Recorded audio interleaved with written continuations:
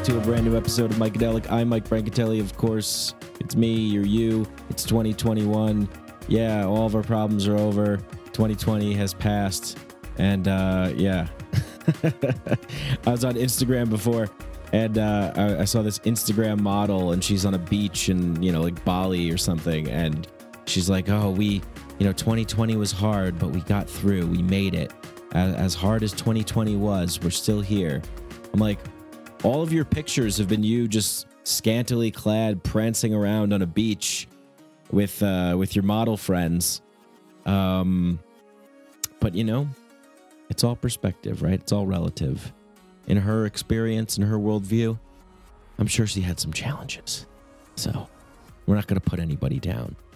We're going to lift people up in 2021.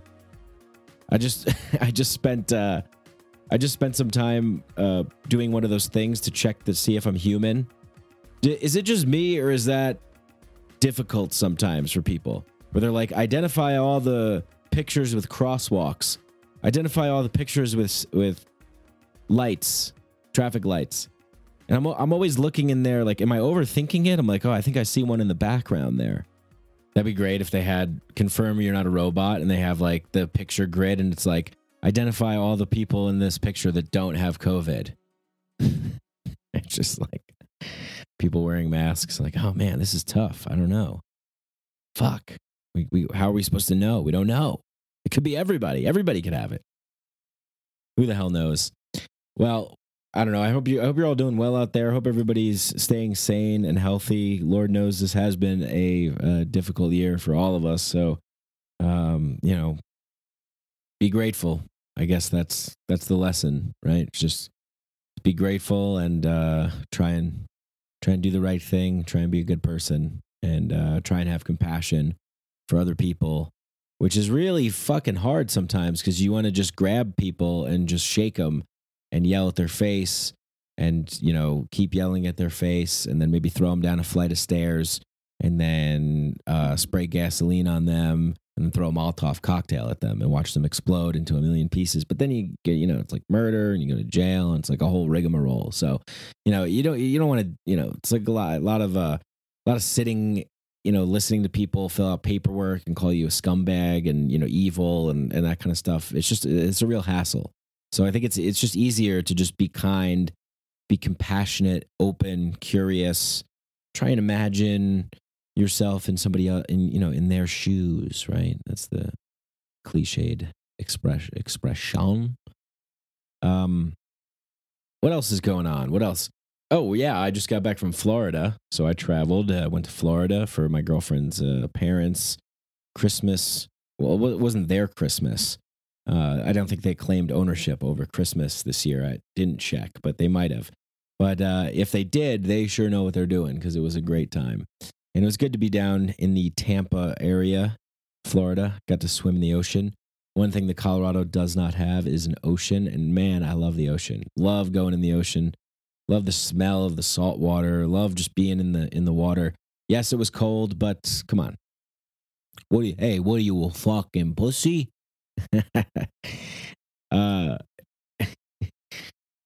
I've been doing the Wim Hof breathing and cold immersion for years now, and so going in cold water is no problem.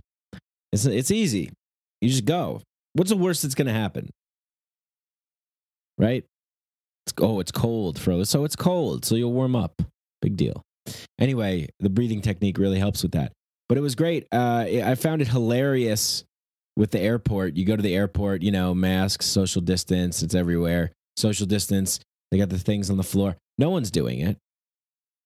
The Sebastian mask. I go to the airport. Okay? They say spread out. Social distance. Okay? There's this Hispanic couple come up behind me. Guy's going, I'm like, hey, social distance. But no one's doing it. They say it, but no one's doing it. Everybody's right next to each other. Then you go on the plane, packed plane, totally packed. The flight attendants got, butt naked and started, using all of these sex toys on each other in front of us. There were like fluids and juices squirting everywhere. I mean, it was wild. It was wild. I was like, hey, what is the Studio 54? But part of being a human's messy. So I was surprised by United Airlines and their new open sexual experimentation policy. A lot of liquids flying around there. So no one really cares. No one cares. They're social distance, but not. It's kind of like our American MO. It's like let's plaster the language everywhere. Let's make rules, laws, whatever. Let's put posters everywhere. Let's have people on speakerphone, on the loudspeaker. Please keep 6 feet apart, social distance, and wear a mask over both your mouth and nose. Thank you. And it's just there, and like no one really does it. People are just like, all right, people, you believe these people coming in the airport with all their germs? Hey, Sebastian, my dad is traveling. He's coughing. Everyone's looking at us. I'm like, Dad, they're going to think that you're going to be a super spreader. Okay? So why don't you quiet down and get to the back of the airplane? All right. They'll do some more. Maybe not as impromptu. I'm standing in line. I look over. There's this Indian guy. He's wearing a, thing on his head. I'm like, do you believe these people? Yeah, he's a person traveling that's different than you. Can you accept that, Sebastian? No, I can't accept. I didn't grow up that way. You're either Italian or you're nothing. All right. Anyway, let's get into today's show. Today's show is with my good friend Max Marshausen, Maximus the Marshausen man. He's one of my best friends here in Denver. Just an awesome guy. He's a good guy. Hey, he's a good guy. This guy, good guy. We met on a hike road dose on the 4th of July. It was real easy to become friends with Max. We just started talking. We talked about education. He's worked in education as a teacher, as a director, program director, and really passionate about education, as am I. And we talked about the problems with education and learning and, growing up as a kid, being a young man, young boy, people telling you, calm down, sit down, pay attention, sit in your seat, focus, take Adderall, blah, blah, blah, all the bullshit. And anyway, we hit it off. We, became friends, and Max is, he's an avid mountain climber. He does bouldering. He recently just started doing men's work, which we're going to talk about. That's what we're going to talk about on this podcast, as am I as well, which I will mention later on. But Max's men's coaching consists of mindfulness and grounded tactics to help men bolster self-awareness and propel themselves forward in life. Through outdoor experiences, meditation techniques, theta healing, and more, Max is helping men connect to their emotional selves and feel safe in that experience, trusting that within that emotional space lies a greater power that we can use to help deepen our personal relationships and our relationship to ourselves. When you begin to honor yourself, you become the witness to all that you are capable of.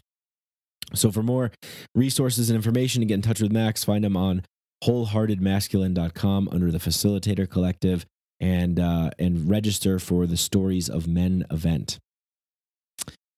So yeah, Max and I had a great conversation about, masculinity, trauma, wounds, not having, figures in our lives that we could really look to with healthy masculine, in the environment. We're very interested in these things because we want to be the best representations of the men that we could be, of the human beings that we can be. How can we be the, wholehearted, compassionate, open, vulnerable, real, raw, but still strong and funny and silly. Just how can we integrate all the components of who we are? And I've been doing that work. Max has been doing that work, and I'll talk more about what I'm doing later on. But if you're interested in hearing, you can email me, mycadelicpod@gmail.com. All the links, whatever. Just get in touch with me. I'll talk about what I'm going to offer more, because it's going to be something different and something that I really, really have been sort of avoiding for a while, because I have always judged this kind of stuff. In fact, the group that Max and I are both like blossoming out of is Bill Burns, past podcast guest, his group Connection Council here in Denver, which I initially first rejected the invite to, because I'm a judgmental prick. Sometimes my ego comes up and says, I don't need that shit. That's stupid. Oh, fuck that. I'll go on Instagram. I'm scrolling around. I look at all these hacks, these charlatans, these, people that are like, are you angry? Are you upset? It's time to make a change. With my program, you could, and I look at it. I just go, ugh, there's such bullshit out there. But after people have been asking me, the years that I've been doing this podcast, people have reached out and messaged me. We've had great conversations. We've, had email correspondence and exchanges. So I'm really excited to talk more about what that's going to be. But if you're interested in the meantime, connect with me. But for now, big shout out to all you wonderful, lovely, amazing Mycadelites. Mycadelites? That kind of, how's that? I don't know if that, we'll think about that. You Mycadelians. Yeah, Mycadelians. You, all you wonderful people, thank you so much for the 5-star ratings and reviews on Apple Pods. Means the world, helps the algorithm. Let's show those cybernetic, Neuralink, cyborg, AI, algorithmic freak people that we deserve to be in the rankings. And we are. So thank you to everybody that does that. It helps the show tremendously if you can just pop on over there and leave a 5-star rating and review, or just a 5 stars. Or just a 5 stars. I'm not editing this shit. Or just leave a 5-star. Please leave 5-star. Please, can you leave me a star 5? Call 1-800-Mycadelic 5 stars. Yeah, please go to the Pleiadians and ask them what they think of Mycadelic, because they're jamming this shit on planet Zookfluke. Thank you to all the patrons. Thank you to my patrons. Thanks to Ben. Big shout out to Ben. Big shout out to Jay. Big shout out to all of the amazing people that have been supporting me on Patreon. And I've been releasing a lot more bonus episodes. This episode that you're hearing right now is an early release. Big shout out to John. Thank you so much, John. Big shout out to all the patrons that have been supporting me, because you guys rule. You guys are the producers of this show. And if you become a patron at the $5 tier, you get access to bonus episodes. You get access to early release podcasts. You get access to the Mycadelic Inner Sanctum Discord chat, as well as many other things. All right, well, none of this, I wouldn't have made it through 2020 if it wasn't for one thing, and one thing only. That's Sheath Underwear, baby. Go to sheathunderwear.com. Sheath yourself.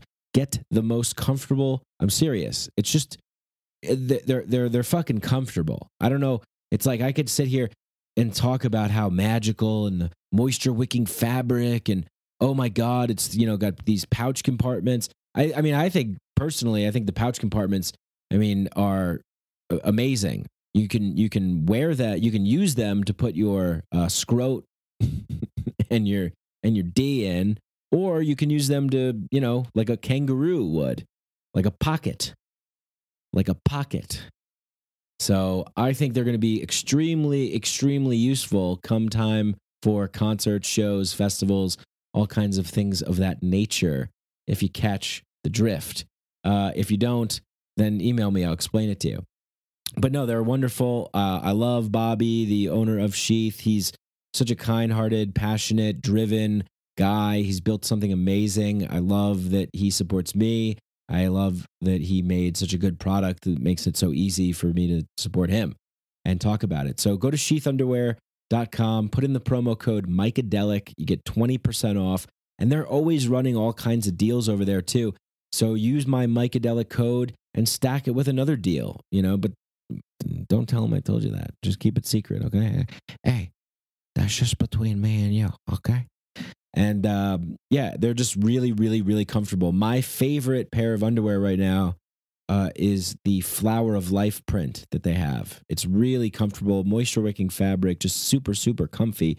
I also love their t-shirts to work out in or just to wear. Really comfortable. You know, a lot of people talk about this as like athletic performance gear, but also works if you're just a fat slob as well and you just want being fat, you need to wear athletic gear because other stuff, you're sweating, it's hot, you're gross, you smell like onions and salami. Get the sheath stuff. It's good. It's good stuff. And what else? Oh, Mushroom Revival. Check the link. I believe it's 10% or 15% off all of their mushroom supplements. They got cordyceps, lion's manes, chaga, reishi, tinctures, just good stuff. So check out the link for Mushroom Revival as well. Big shout out to Student Loan Tutor, to Zach Geist, the Zeitgeist podcast, and Student Loan Tutor. Thank you, Zach. And if you have the need for help with student loan debt, check out Student Loan Tutor, studentloantutor.com. And what else? San Francisco Psychedelic Society. Go check out their microdosing movement 6-week course. It's going on now. I don't know if you could still participate, but it's worth checking out. Just check out San Francisco Psychedelic Society. All the things they're doing are really, really cool. All right, that's it. Let's get into this podcast with my good buddy, Max Marshhausen. Psychedelics are illegal, not because a loving government is concerned that you may jump out of a third-story window. Psychedelics are illegal because they dissolve opinion structures and culturally laid down models of behavior and information processing. They open you up to the possibility that everything you know is wrong. We don't need new laws that control our consciousness and rigidly place it in a prison. Cognitive liberty. The fact that as adults, if we're not hurting anybody else, we should have the right to explore the contours of our own consciousness without any mediation or legislation on the part of somebody else. Reject authority. Authority is a lie. Or is it perception? Information is power, but we have to seize the opportunity.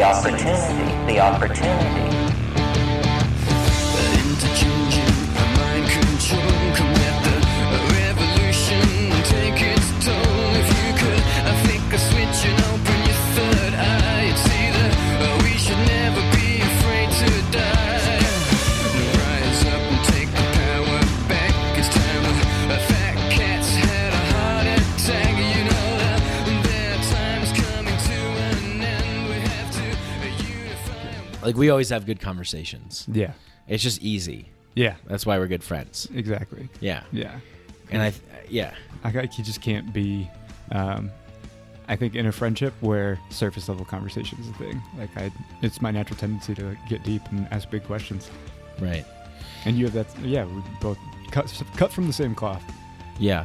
Did you feel that when you were younger, that you had that need to want to go deeper and it just wasn't available? Man, I think I had a very close-knit friend group where we were able to go deep. Specifically in high school. There was really 4 of us, and with myself included. We hang out all the time. My buddy Namal, Yao, and Zach, the 4 of us, just like listen to really good music, had really deep conversations about the current affair of the world at that day and age, which was like 2007, 2010. But it was... it was just, I was very fortunate to be surrounded by good people from a young age. And nice. I've always been able to find my group fairly easily, which has been a blessing in disguise because I've seen people who struggle to find that right group where they really feel they can come alive. Yeah. Yeah, I felt when I was younger, I had a good group of friends, but we were more just kind of like degenerate drinking buddies, and a lot of surface level. Yeah. Didn't really go deep, but I did feel sometimes was this, high school? Yeah. Yeah. High school and college. Yeah. But there were times where I felt like I wanted to go a little deeper, and it was just like, I can't say that. That'll be like weird or something. Yeah. I like held back a little bit. I definitely felt that more when I was in college. And I think college for me was that time of like, I don't know, another level of coming into your own, where, especially as a man, like new kid on campus, testosterone's flowing, just really trying to figure myself out and where I'm at in that day and age. And it was funny in my collective, rooming situation. Sometimes we could like go deep and really have those conversations, but it wasn't often. And I think in college, there's just this level of like party all day, like keep it light, keep it fun, and that deep stuff wasn't always on the table of discussion. And I took a lot of philosophy classes, and I noticed the people around me in that class who weren't like of that mindset. It could get a little uncomfortable for them when we would have those deep conversations. And so sometimes my classes wouldn't go as deep as I wanted them to, because I was like craving that level of depth. Mm-hmm. And I could often get it in philosophy class. But then if there wasn't enough people like stimulating the conversation and getting that flow going, it would just fall flat. And our professor would even be like, really, guys? Like, you haven't thought about any of this shit. And it's like, and then it gets old. Like, I was raising my hand all the time. People were like looking at me weird, and I was at that age where I was like pretty impressionable. And so I was like, damn, I don't want to come across as like, I don't know, a smart kid. Right. Yeah. Yeah. Yeah. It's interesting. I feel like there's a lot of tendencies to go in maybe like specific sort of modern archetypal college directions. Yeah. Like the pretentious college student who thinks knows more than his professors and is like really interested in all of these sort of obscure foreign films and things like this. Like I definitely got into that phase a little bit where I was like, oh, I'm listening to music that you've never heard of from like the 13th century. Yep. And I'm Gregorian chant. Yeah. Yeah.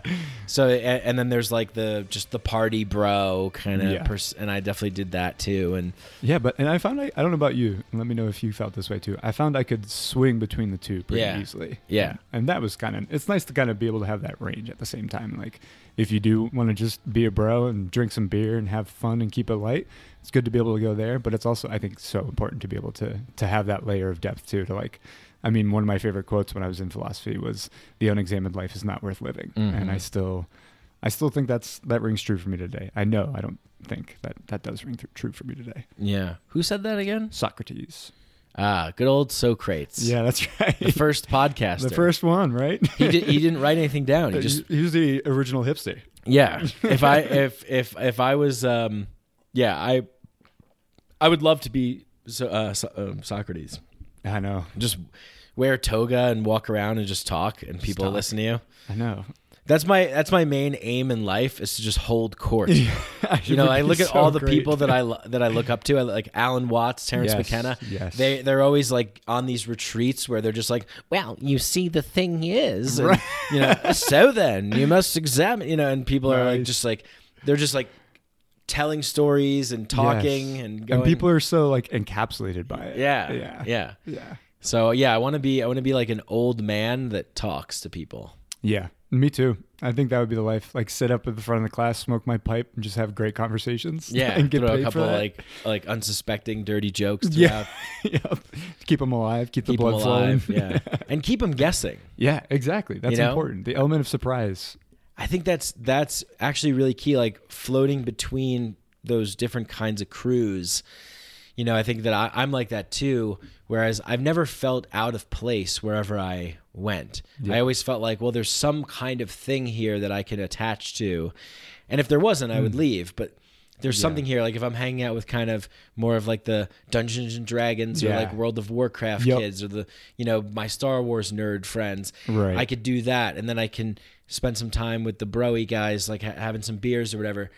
The thing was that as soon as I started to see myself attaching more to like one particular identity, I had to like have some awareness around that and go, okay, like just respect this as I think to cut myself off here and just kind of like try and make it relatable. And another example was for a little while, I was so against sports. I was such a diehard sports fan. Mm-hmm. But then I became like on the spiritual path, and like sports is like so pedestrian. And then it's like after that phase, I was able to accept like, oh, it's okay to like enjoy a sports game and like have a beer every now and then. Right. I don't have to be that identity. Yes. I could just swim in that water and then leave. Right. It's so good to have that identity, that awareness around that identity though. Cause I feel like, let me know if this relates to you as well. As I've progressed throughout my own personal development and growth, I definitely had that level of spiritualness where I was like, fuck sports. Like, what this is pointless. Like, this isn't filling anybody's needs here. And then you kind of come back to earth and you're like, but wait, I don't need to be that aloof, like, on my cloud spiritual guru. I can also, like you said, drink a beer and watch a football game and watch fucking Tom Brady bomb touchdowns over the New York fucking Jets. Yeah. There's still that side of me that he did a lot of that. Yeah, he did, man. And I love that. There's camaraderie. Yes. There's connection. Yep. There's community. There is. There's ritual. Yeah. And there's that spirit that I think all men want to have, especially men, because we're men. So exactly. We'll be talking a lot about that. Yeah. Is when I was with my friends in like 2006 and we're all wearing Jets jerseys and chanting JETS, even though Tom Brady was launching fucking touchdowns over, our heads. Right. Like, there was still no thing. Yeah, there was still that, like, we're part of a tribe. We're part of a, we're like warriors on like a mission to win. Battle. Yeah. Right. Even though that's not the case. And I've been judgmental myself too of people who paint their face and go to games and wear other people's names on the back of their shirt. But really what I see there is a deep, deep need to feel like a part of something greater than yourself. Yes, 100%. And it's that, I think we're growing out of this as men, but I do believe that sports is that one avenue of connection for men that's deemed as like healthy, not too soft, not going to get into too touchy-feely into our emotions. But we can still conglomerate over this and, watch Tommy fucking rain touchdowns. And that's great. And that's Tommy awesome. Touchdown. Tommy touchdown. But I feel like as I've progressed in my own growth, it's been also important for me to have that camaraderie aspect and also have that level of depth to what we were talking about earlier of like being real about what's going on in my life and not always trying to make it light, always trying to make it easy. But being able to be with other men and talk about like the real strife and struggle that I do face in my life and get support in that way.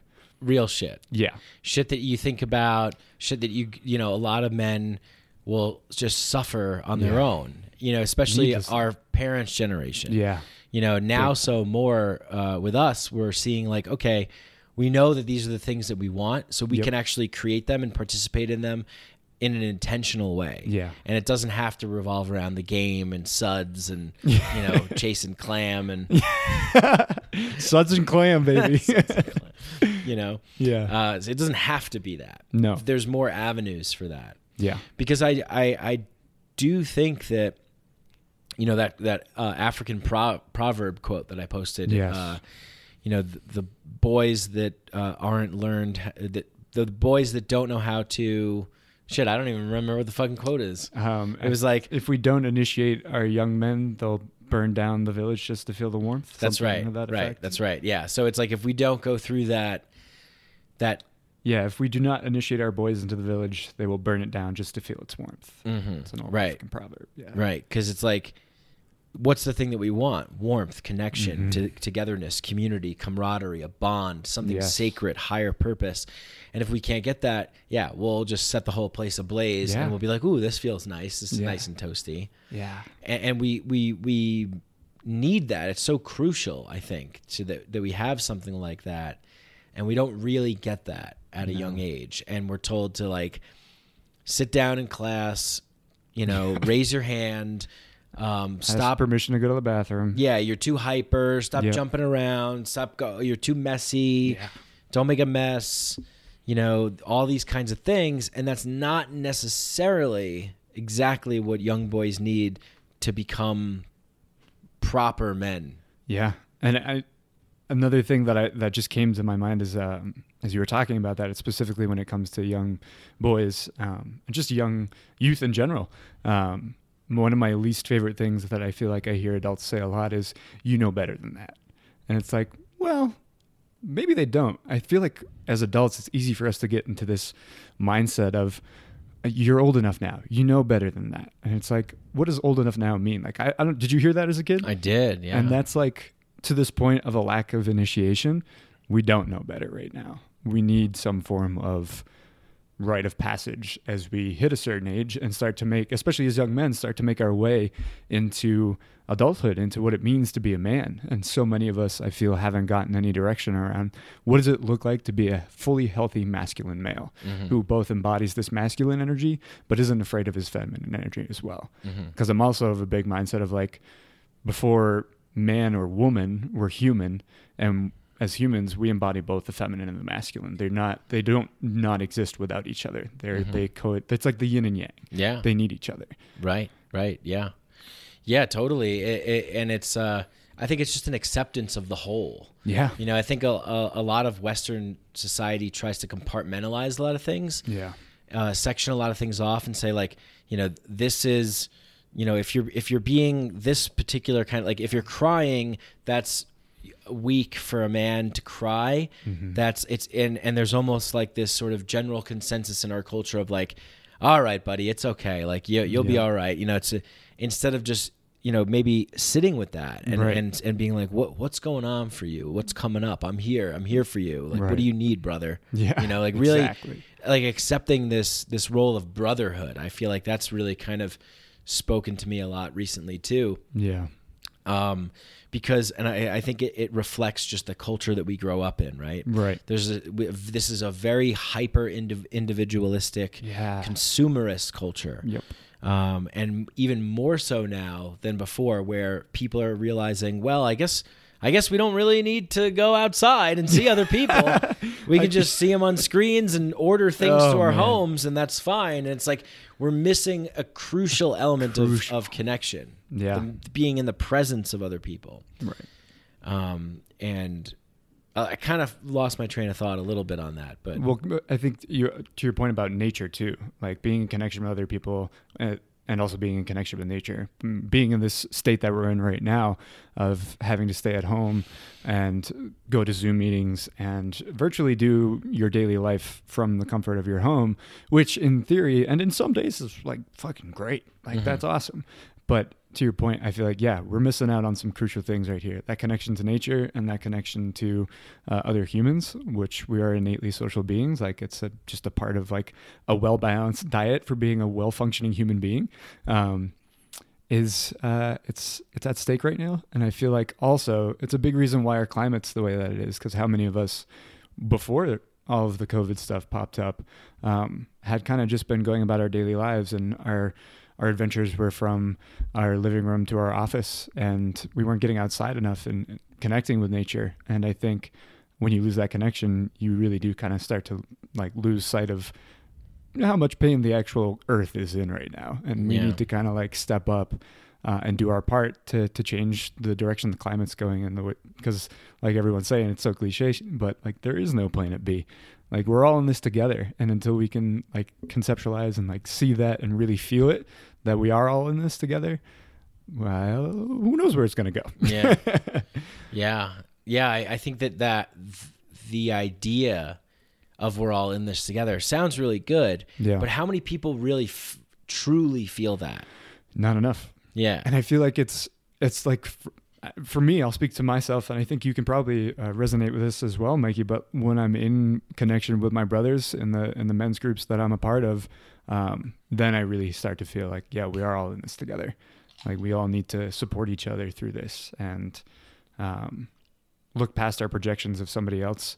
If somebody's saying something that might be fringe or brush up against some ideas you might not be a fan of, rather than I guess internalize it and bash that person for, maybe being a Trump supporter or whatever ideal that they have that you don't, seek to understand and be curious about it. Yeah. Because they're not a bad person because of that.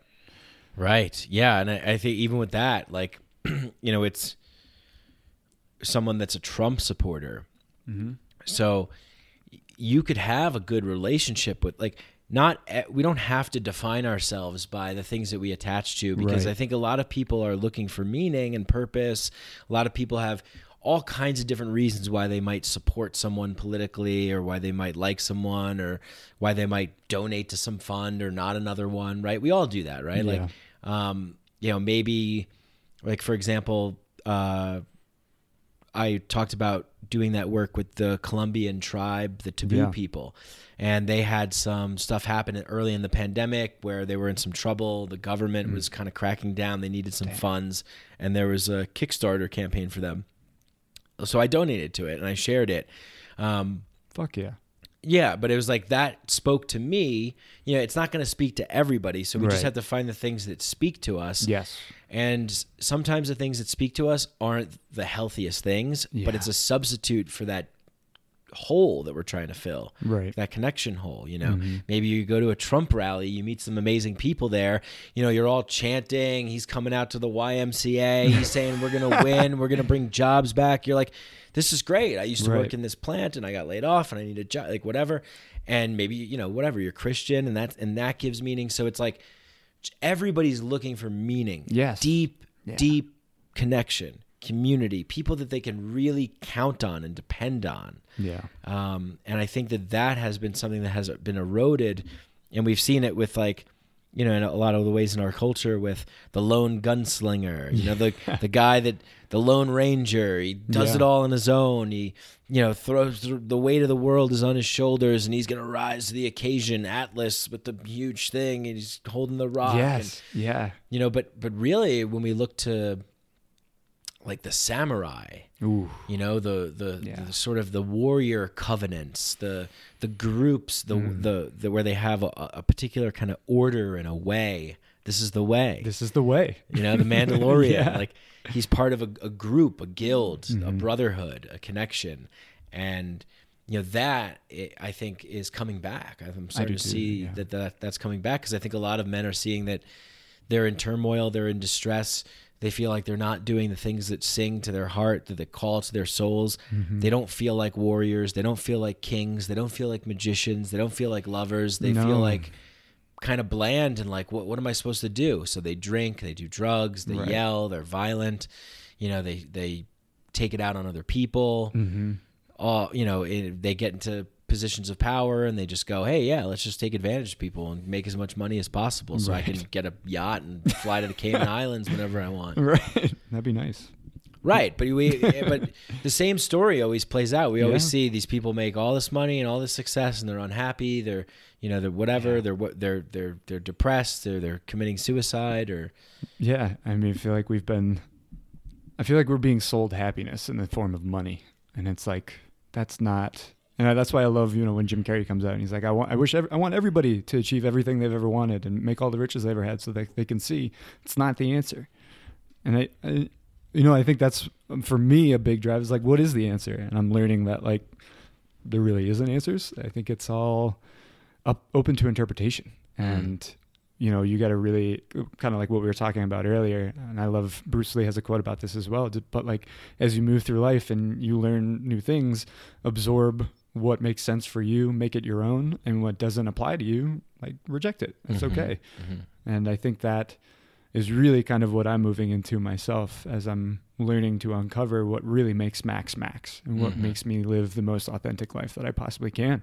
And that's also a hard journey at the same time, because you gotta sift through all the programming. Like, what did I pick up that's not mine and that I can let go of? But sometimes it's hard to let go of those patterns because you've been doing them for so long. Yeah, take it back to the factory for repairs. Yeah, exactly. You get the refurbished version back, right? Yeah. And there's a lot of, you know, what happens is we grow up with like particular ideologies or subscribe to particular belief systems or indoctrinated into particular traditions. I mean, everything's an indoctrination, doesn't matter where you are. I mean, you're going to be conditioned, but we can definitely make sure that we have wise and delicate and tender and proper indoctrination. Like you're coming into this world as a youth, you're born into this, we're going to facilitate the growth that your soul desires to seek. And that's a delicate and nuanced dance, and what our culture's done is mechanize that. Just been like, all right, send them in, slap them on with a number, send them, get the yellow buses to pick them up, ship them to the center. Give them the downloads. Tell them to regurgitate it. Okay, give them a code. Give them like a code system approved. On to the next level, and that's the game. That's how the game goes. And even into the adult world, it's like instead of the grades, it's the money. Yeah, Oh man, you hit the nail on the head. I didn't even think of that correlation either. Like going from grades to money. Oh, it's like a factory. Yeah. Yeah. It's just like churning them out. Crank them out. Crank them out. Yeah. You know? And I think it was TK Coleman who you had on the show. Oh, He yeah, was talking TK. about how he has, how the government has a monopoly on education. And that just, as somebody who's been an educator, really resonated for me, who still is an educator. Because it's so true. It's like the upper echelon can afford the private tuition paid elementary, high school, whatever it be.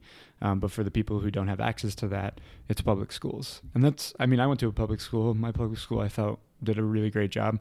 And that's not to bash public schools, to say that they're not doing the best that they can right now. I firmly believe our education system is doing the best with what they've got, because what they've got right now isn't all that great. Right. And that's in terms of just like policy that's in place and all the bureaucratic bullshit that comes with it. But there's a better way, and I'm not sure what that way is that we go about educating our children, but I'm committed to finding that way. And I'm a firm believer that it also has to do with combining not just the walls of a classroom, but the great outdoors. I think that's the key to a holistic and a well-rounded education.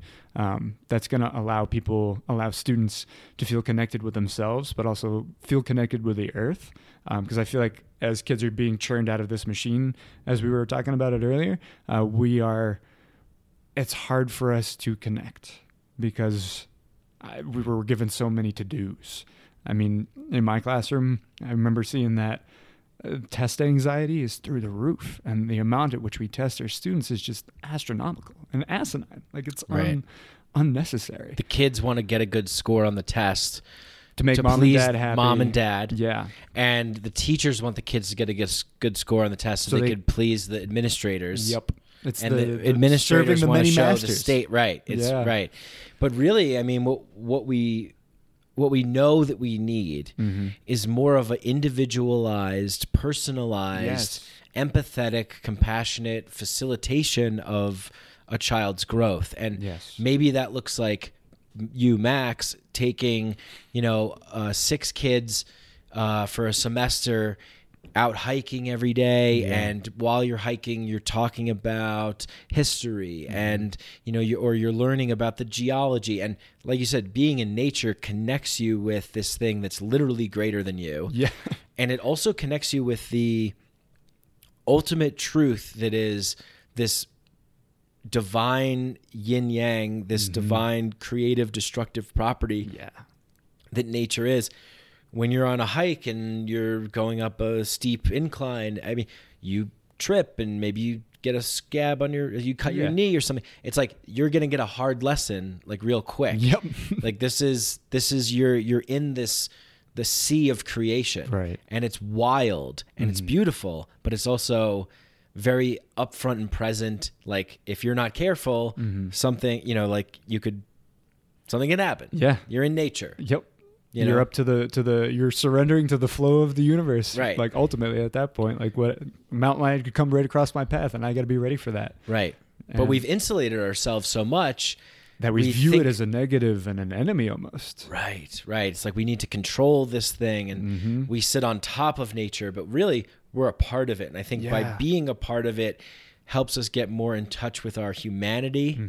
And by getting more in touch with our humanity, we're able to give from a place that's more fulfilled and nourished back to our environment. Right, 100%. We're so out of touch with these things, and I don't want to like disclude members of.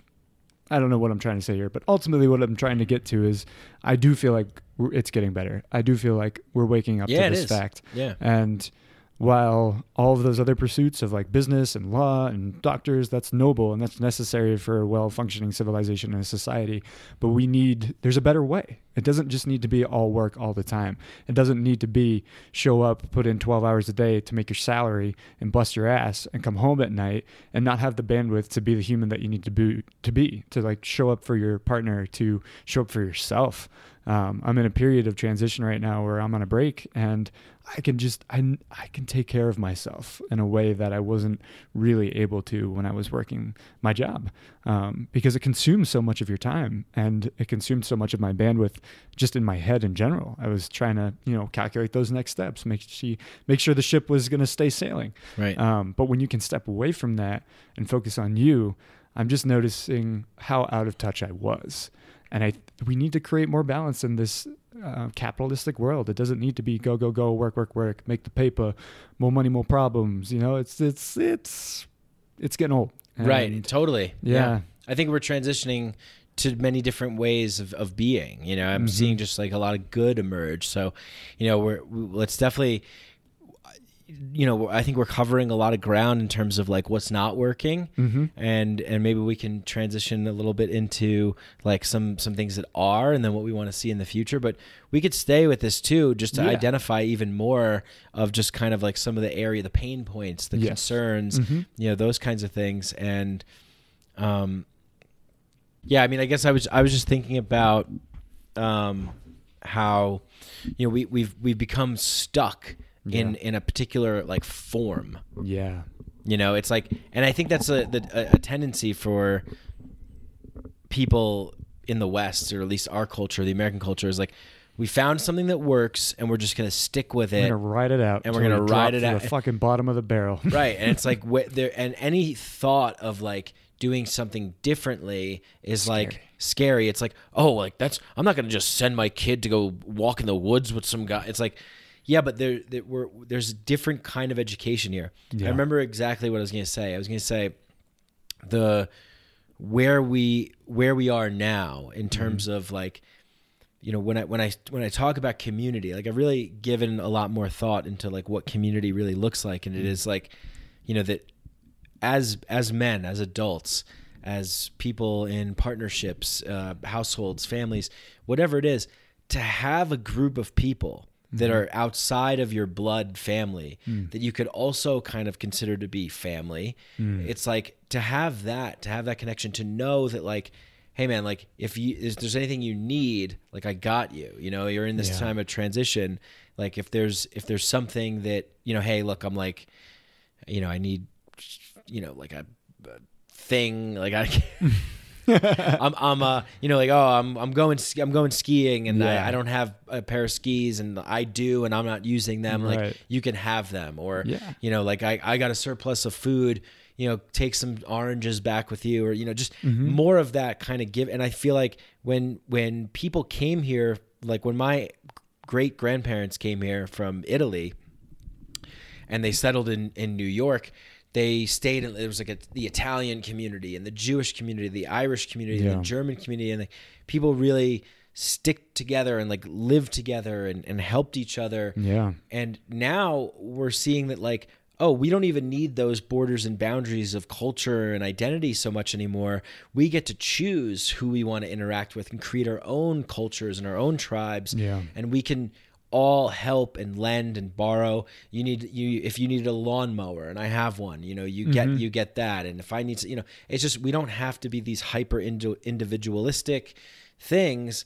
And I think I'm starting to see us breaking out of that. Yeah. There's just a lot of openings now to develop intentional communities, to set new values, new morals, new, tribal etiquette. Yeah. So, yeah, and it's because I think so many of us are waking up to the fact of like, this shit isn't working anymore, and it's not working for so much of us. But there's still a lot of us who are, to your point, afraid of that change. And change, I don't want to downplay change. Change is fucking scary. Like I think it's probably one of the biggest resistances we face as humans is like change. It's like, well, I don't know. This is pretty comfy and cozy in here right now. I don't know if I want to come out of this. And I think that's why new ideas can be so threatening and so scary for some people, because I'm really comfortable with what I've got right now. But it's like, as I've been growing and learning, it's just when you step out of that comfort zone, that's when the magic happens. And that's when you can experience, I feel, more joy and more connectedness with yourself and everyone around you. And I think so many more people are starting to realize that and crave that. And they bought into that American dream, that white picket fence for a long time. And a lot of people got it. And I think they got it. And there was a lot of turmoil at home still. Like, no, I got this American dream that everybody said once I had that, I would have infinite happiness, and I don't. And it's like, that's not, emotion translates to energy and motion.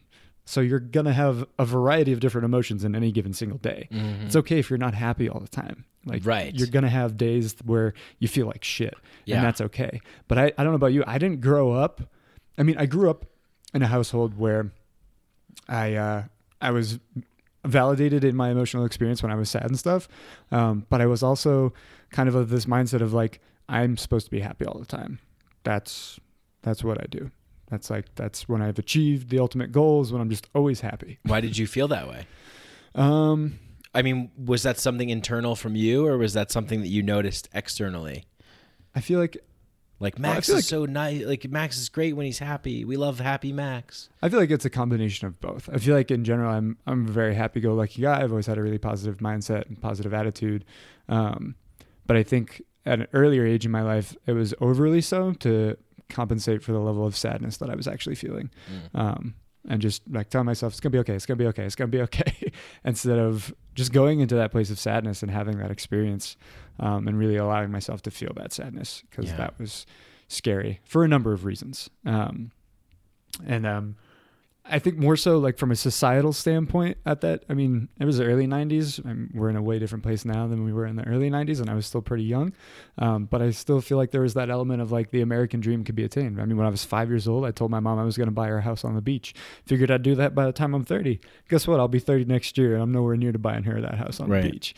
And I just think I felt, if I get it was when I got out of college, and I was like, okay, I'll get that cushy desk job that looks out over the city skyline. I'll make a bankroll, and that'll be it. Like, I've made it. When I have an office with a view, I thought, like, then I'm in. And then I hit the streets and did door-to-door sales for a little bit, because you got to fucking start somewhere, right? Mm-hmm. And did that for 2 years and crushed it. And then it was like, maybe business isn't it. And maybe I need to build my own business. And so I tried, my buddy and I tried to create our own clothing company, and still wasn't really feeling the value add there. And then I transitioned into education. And then that's when I was like, okay, here's where I see a great need. Here's where I feel like I'm adding value, and it's value that's going to create a ripple. It's not just a dollar sign and an exchange, but rather like meaningful ripples that could create bigger movements for these youth someday. Yeah. I think that ripple was probably felt too more in the collective, like around 2010, between 2008 and 2010, we had this big shift, the banks, the collapse, the mortgage crisis, the financial meltdown, the bailouts, Occupy Wall Street. Yeah. It was a big, blow to this dream. That's a good point. A lot of people that were sleeping and having this dream were getting jolted awake into some other different reality and going, holy shit, like, this is not working. Yeah. And we keep progressing more and more towards that idea of this isn't working and we need solutions. Yeah. And there's a lot that we have to do to sort of look to the mentors and look to the teachers, find them, and then really like transform ourselves. Yeah. It's a very big task, because we don't have that sort of wise old elder tribal initiation into the, so now like in our 30s, we're like doing that, or like our mid 20s or 30s, and we're doing that and trying to really bring about something that makes sense for us, that we can feel that we're not having this like pressure, this constant pressure that we need to like perform and provide. And while those are important things, they're not the sole identities of men. Right. The sole identity, like, we're so much more than that. Exactly. And of people, of all people, really. And I think that just particularly for men, I think there's this idea of like, you need to like make as much money as possible and provide. Like, that's the role. You go and you take care of things. And it's a very, very tall order, and a lot of men get twisted and burnt down because they're doing things that don't speak to their soul and kill them, and they're constantly frustrated and stressed and feel like they can't win. Right. Yeah. And it's a difficult place to be in. And I think that our masculine energy in general is such a strong force, and it needs some form of direction. And I feel like the direction it's been steered in, to your point of like the provider and making all of this money, we've bought into it too much, and we're like letting fall by the wayside our humanness and getting so caught up in this need to provide that we're forgetting to take care of ourselves and admit when we need help and lean on our brothers and just step into that, what I think has been deemed for a long time up until now, a space where men shouldn't go. That soft emotional side of things, I think, has been really scary for a lot of men, because we've been told no matter how hard it gets, no matter how sad you are, you don't show it and you keep providing. Yeah. And that's your job. Yeah. That's what just shut up, bottle it up, yeah. step up. Take the hit on the fucking chin, get Right. over it, and keep going. Yeah. And it's like, there's a shred of truth to that, but you can't buy into that too much. Yeah, you got to keep moving forward when things get hard, but you also need to acknowledge when things are hard and give yourself the space to grieve, to be sad, to be mad, to whatever it is. Like,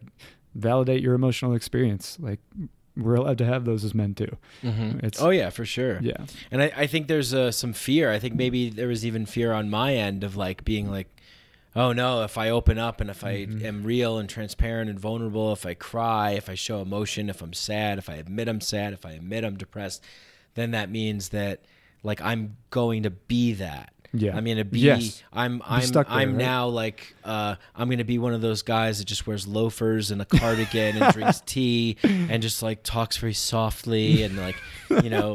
and it's like, no, you don't have to.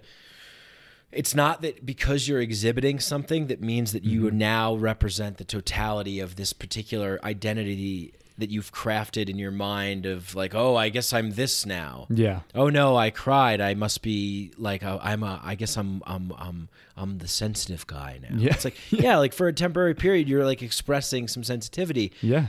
But I think that it's really healthy to show men, look, you're a range of different things at any given time, and you can cry and be vulnerable and express your feelings and be soft and be tender, and also, slice somebody's head off if you needed to. Have that clear, direct decisiveness of the warrior at the same time. Right. It's like that warrior, lover, magician archetype all kind of coming together. Absolutely. Totally, yeah. I think I had a good quote here from the book King, Warrior, Magician, Lover, which I recommend, Rediscovering the Archetypes of the Mature Masculine, where he says, Robert Moore says, the positive warrior energy destroys only what needs to be destroyed in order for something new and fresh and more alive and virtuous to appear. Ooh, goosebumps.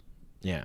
And I feel I was this summer, my book that I was recommending to everyone, you probably heard me say this a million times, was The Hidden Spirituality of Men by Matthew Fox. Right. And he talks a lot about that warrior energy, and how a lot of men are still embodying the soldier energy, which is more of like kind of that mindset I was talking to earlier of just like being the provider regardless of what emotional experience you're having.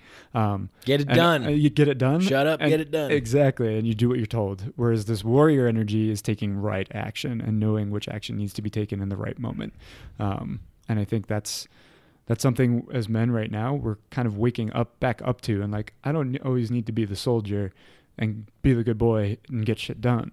I can also be the warrior and take right action and say no when I need to say no and set firm boundaries, but also voraciously attack my dreams and goals and make it happen for myself, while still being a wholehearted masculine male, and loving every step of the way through it.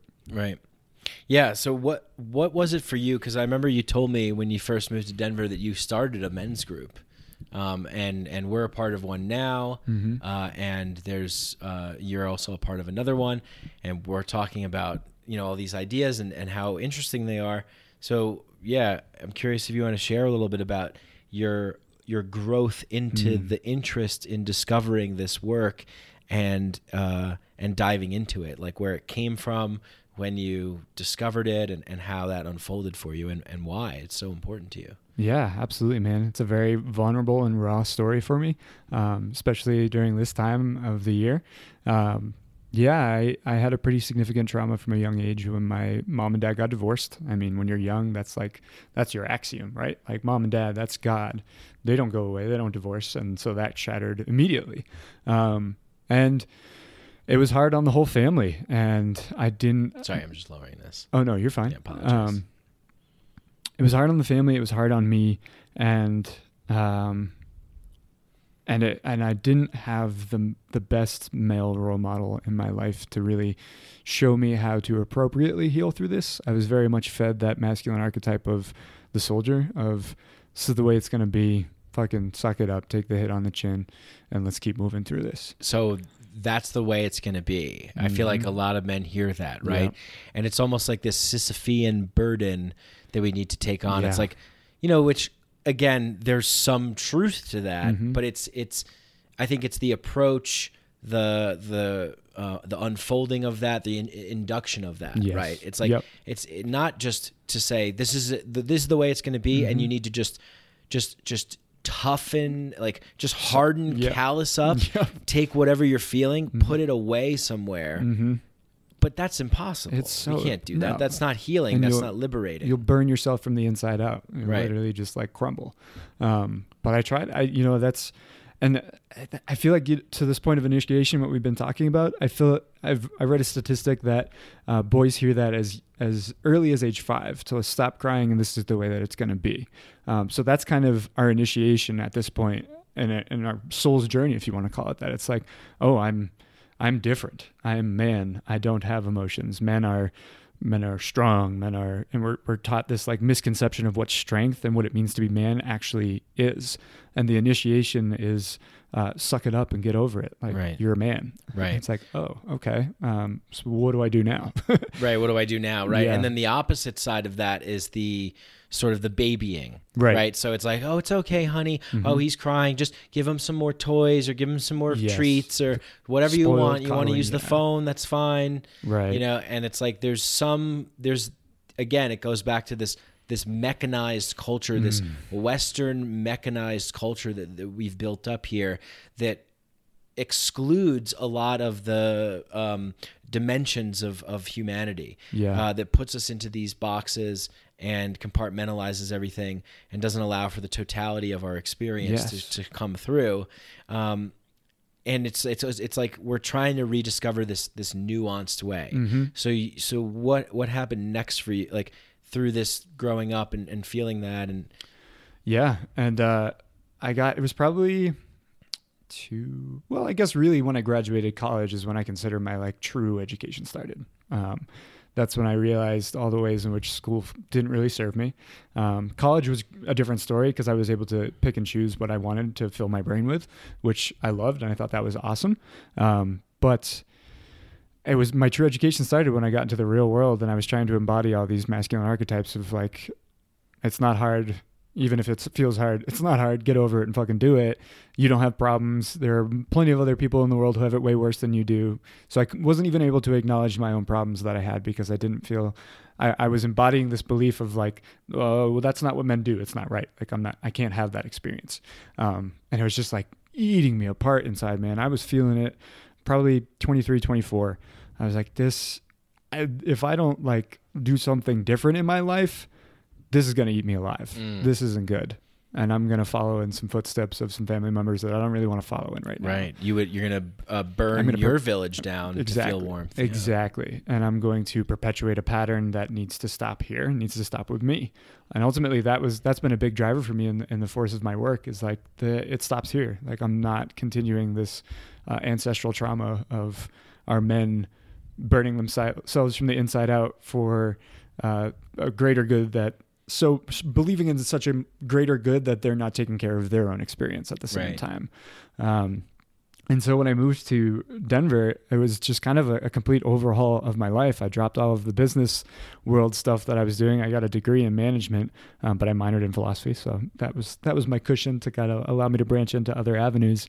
And I jumped into AmeriCorps and I started working with young men. I had a caseload of 9 young men, 1 young lady, who all came from a family of divorce. Imagine that. I was 26 at the time. Yeah, 25, 26. And just really being confronted with a lot of that old past trauma and hurt through these kiddos. And that woke me up even more to the fact of like, shit, like there's a lot I need to work through still from this part of my life that I was denied, that I wasn't allowed to have that experience because that's not what men do. And one of the first people I actually met in Colorado was Dan Male. I was introduced to him from a friend called John Block, Mr. John Block. He's the man. He's a good guy. And Dan was moving. I helped him move. They'd been talking about this men's group. Dan and I had gotten lunch a couple of times after we had met, and just through, more meetings and more chit chat, eventually he invited me to a men's group. And I was like, yeah, I'd love to go. So I started going to that probably in 2018, early 2018. And that really kind of just cracked my whole world open to it, man. I was like, okay, like this exists. This is what I've been looking for here. I'm sitting in a circle of other men who are expressing their sensitivities and their vulnerabilities and their hurt and their truth. And it's safe to do it here. It was my first time really stepping into an environment with other men where that was accepted, where that was okay.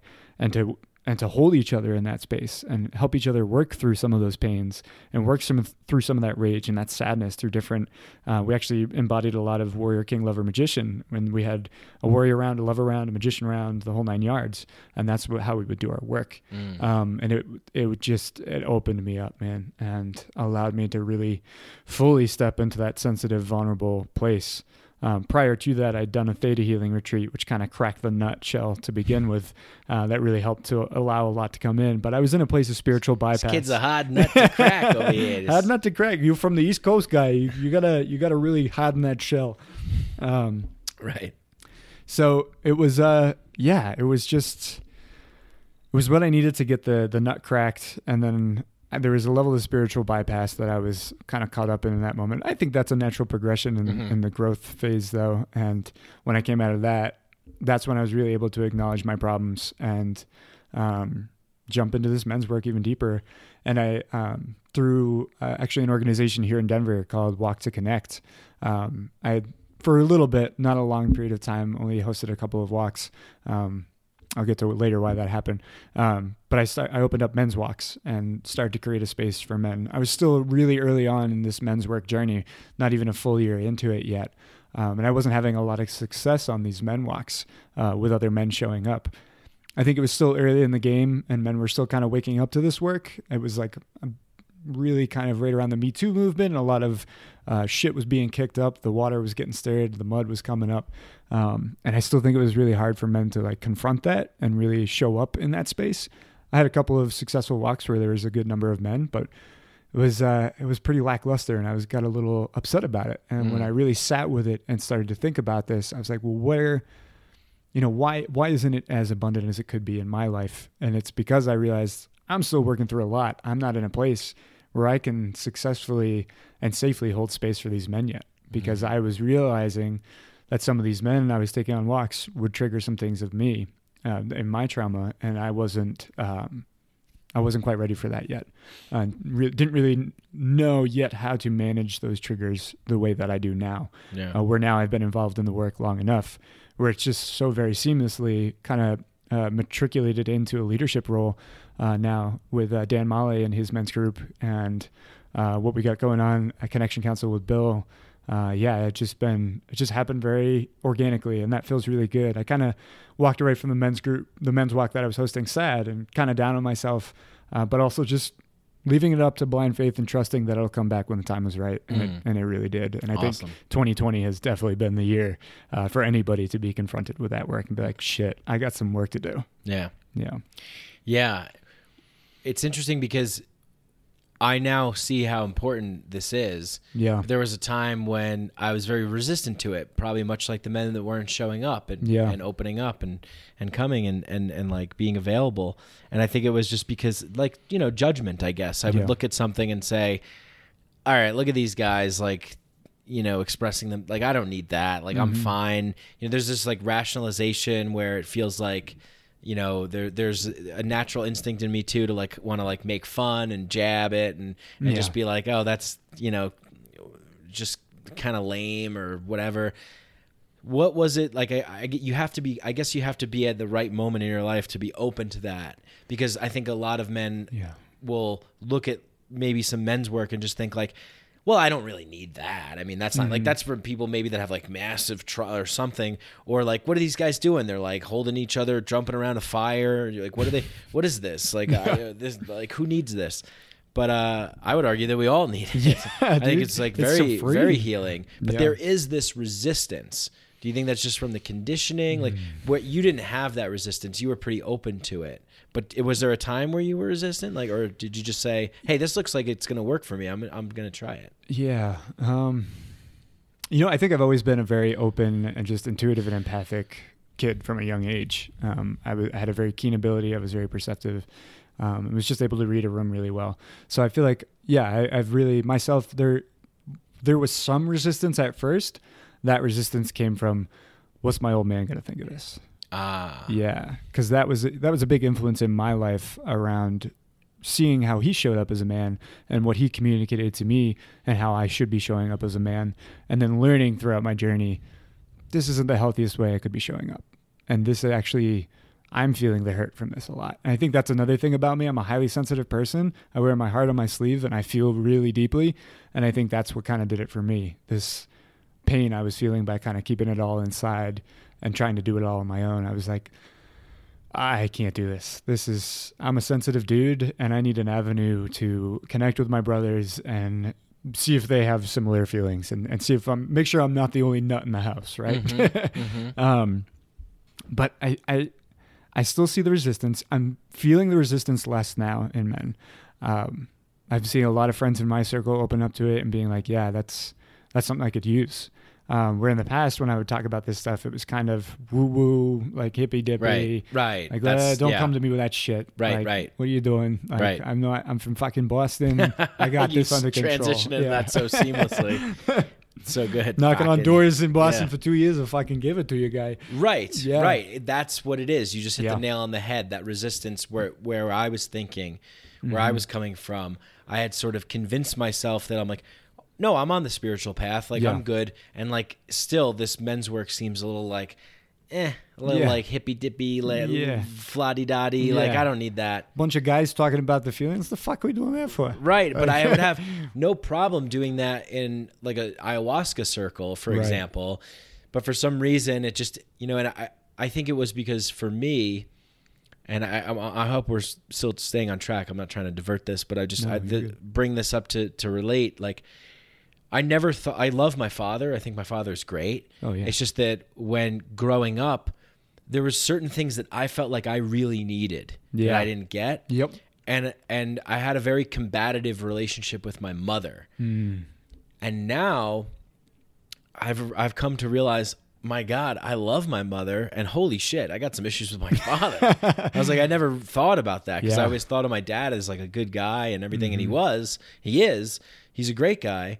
But he just, the particular kind of man that he is like not really what I felt like I wanted in a man, like in a role model, in a figure to show me the way. I felt very unfocused and like directionless. Like I didn't have a real solid anchor male role model in my life to be like, this is how you be in the world. This is what is good and noble and appropriate and like, but even though he did do some of those things, it didn't get filtered down through me. I witnessed my father like, crying and like on his knees, like overwhelmed, like, what is this? Like I got, like I can't handle this. I got 3 kids and they're driving me crazy and I don't know what to do. Just do whatever you want. Go away. I don't know. And so I never really realized like how much that affected me. So when I realized that, I'm like, oh yeah, like when I have a family, like I want to lead by example and show and role model what it means to embody healthy masculine, healthy feminine, the whole kit and caboodle, king, warrior, magician, lover, right? The whole of it. Being balanced. Balanced and lead by example and show, strength and honor, just all that really good stuff. Because when we talk about, and I want to hear from your experience too, when we talk about what it means to be a man, I mean, what is that? Right? Yeah. It's like, what is that? What is that? We don't really know, and but we are all looking for, answers. Like I look at like someone like Alan Watts, who I love, so 100%. Much, right? Great guy. Like, hey, how would you like for me to be the father? Please, Daddy Alan. I'll be your daddy. So then, I'm your father. Yeah, but like, right, like imagine it, like if for me, I'm like, oh my God, imagine if like Alan Watts was my dad. Yeah. Like, and I'm just thinking like, how cool would that be? But I see that as like, that's the kind of like, you know, I'm like kind of looking for a sort of a figure that's sort of like that. Yeah. I don't know if I've necessarily found that really. Yeah. It's hard to find that. And I think one thing I've really am coming to grips with as I'm doing work around my father, as I'm doing work around masculinity in general, is I don't know that really exists. Yeah.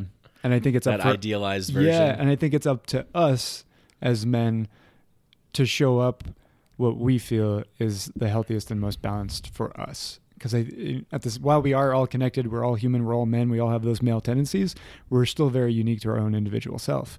And I think it's paying very close attention to the way you show up every day and paying attention to those little triggers and knowing like which triggers to act on and which ones are just fucking triggers, right? Like you don't need to pull every trigger that comes up. There's certain ones you got to find and pinpoint and dig deeper into, but don't dig into all of them because you're going to just dig a shitload of holes and you're not going to feel good about yourself.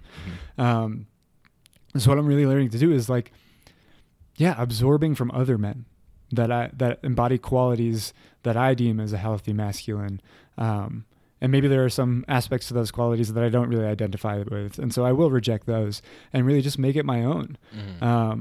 Cause I'm really coming to the grips of like the reason I have had so much anger around my father is because he didn't show up as the man that I wanted him to be, that I believed in, but that's because he was his own man. And I've learned that he's had his own journey. He's had his own parenting experience. He's been parented his own way, and he did the best he could with what he had. I firmly believe that. Right. And I acknowledge him for that. But it wasn't the best for Max. So now I need to find these other qualities in other men. And I feel I've done a really good job of surrounding myself with other men in my life who embody certain qualities and values that I embody, and display them in a way that I might not be displaying them yet and that I can learn from. And I feel like it's just kind of like a culmination of that. Like Alan Watts, Socrates. Have you seen Captain Fantastic? I love that movie. Viggo Mortensen. Viggo Mortensen from Captain Fantastic. Yes, absolutely. Totally. But yeah, I was watching like the School of Life, I think is a YouTube channel or whatever. And Alan de Botton, he's a philosopher. Yeah, so he made a really good point. And like ultimately, when we have daddy issues, what we're realizing and coming to grips is the fact that daddies don't actually exist. That man who's just gonna come and make everything better and take care of everything for you is you. Like you got to be the one to do that. Right. It falls on you. And I think I want to discern here. I'm not pushing the individual. I think the way you can go about doing this men's work is very important to do it with other men. It is up to you to do the work, but it's also up to you to share the work. Right. I think one thing that I love that Dan always says, and at the start of the other men's group that I'm a part of, is what's shared here stays here, and what's learned here leaves here. So taking what you learn from these men's groups and sharing it with other men is really important. And also not bearing the burden alone, because as men, we've undergone a lot of trauma. We've been through some shit, and it's time for us to dig that shit up together and heal with it together. But ultimately, you do got to do the work on your own. You got to take that step yourself. Nobody's going to take it for you. Right. Yeah. And as you like, I'm so glad that you said that, because even now that I'm thinking about it, like, Alan Watts actually wasn't a good father. No, like he admitted too. He's like, I have not been a good father. Yeah, I could be better. Like, I think he had several kids from several different marriages, different women, and just didn't really like whatever. I've heard him talk a little bit about that. So you're right. Taking little bits and pieces of what you see, taking little like nuggets from role models, and being like, oh, I want to embody more of that. I want to lead with more of that. Yeah. I think it's important. I think when you're young, depending on the generation you grew up in, the male qualities you embodied were the other men you were surrounded by. I mean, ultimately, that's what we are, a culmination of the people we surround ourselves with, with our own little unique flair pops up in there, some way, shape, or form. But where was I going with that? Our unique flair, taking little bits of what works. Little tiny bits. I think I lost it. I think it went out the window. Have you ever read the book Tribe by Sebastian Junger? I haven't. It's a very good book. But he talks about how, there's this sort of like band of brothers effect. Men at war, they really develop this camaraderie. And it's like, we don't necessarily need war to do that. But there is this sort of like really great quality that happens when you have men together working towards a larger mission, having to work together and, being with those people. And that we don't really get it, it's not like concretized in our mainstream apparatus. Yeah. It's not like, okay, like, I don't know, maybe it looks something like at 13 years old or, 11, 12, 13, somewhere around that age, you go away, to like a summer camp type thing, or you get to be challenged, because I think we have to offer some kind of challenge, as young boys. Yeah. Maybe you could relate to this. Like, I'm sure you probably can. I'm outside with like a stick in my hand, pretending I'm, Lord of the Rings and running through the woods. I mean, we were doing it last week. I was going to say, shit, we still do that. It's so fun to do that. But there's some desire to like be confronted with a challenge, to be called to a quest. And particularly at that age when you're transitioning and you're about to hit puberty and you're going to become like an adult. You're going to become someone that's an adult. So for me, I'm 36. I don't feel like what I thought I was going to be when I was there. I still am like, oh, I guess I'm a man. I don't know. Yeah. I still kind of feel, cause I've been in this like, extended, childhood state for so long, because I was able to just get away with a lot of shit. Yeah. And I never really had that. I never really rose to the occasion with a challenge that I had to overcome at a young age. Yeah. And something real, something really confronting. Yeah. And I think that's why I like psychedelics a lot, is because they helped confront me with like really challenging truths, like right up in my face. And it's like, oh, okay, I have to like actually do something about this. Otherwise I'm just going to continue to suffer. Right. No, I think that's such a good point too. I don't know. I feel like there's two views around this. Like, you don't need to suffer in order to be this holistic and have this rite of passage and grow into yourself to the best of your ability.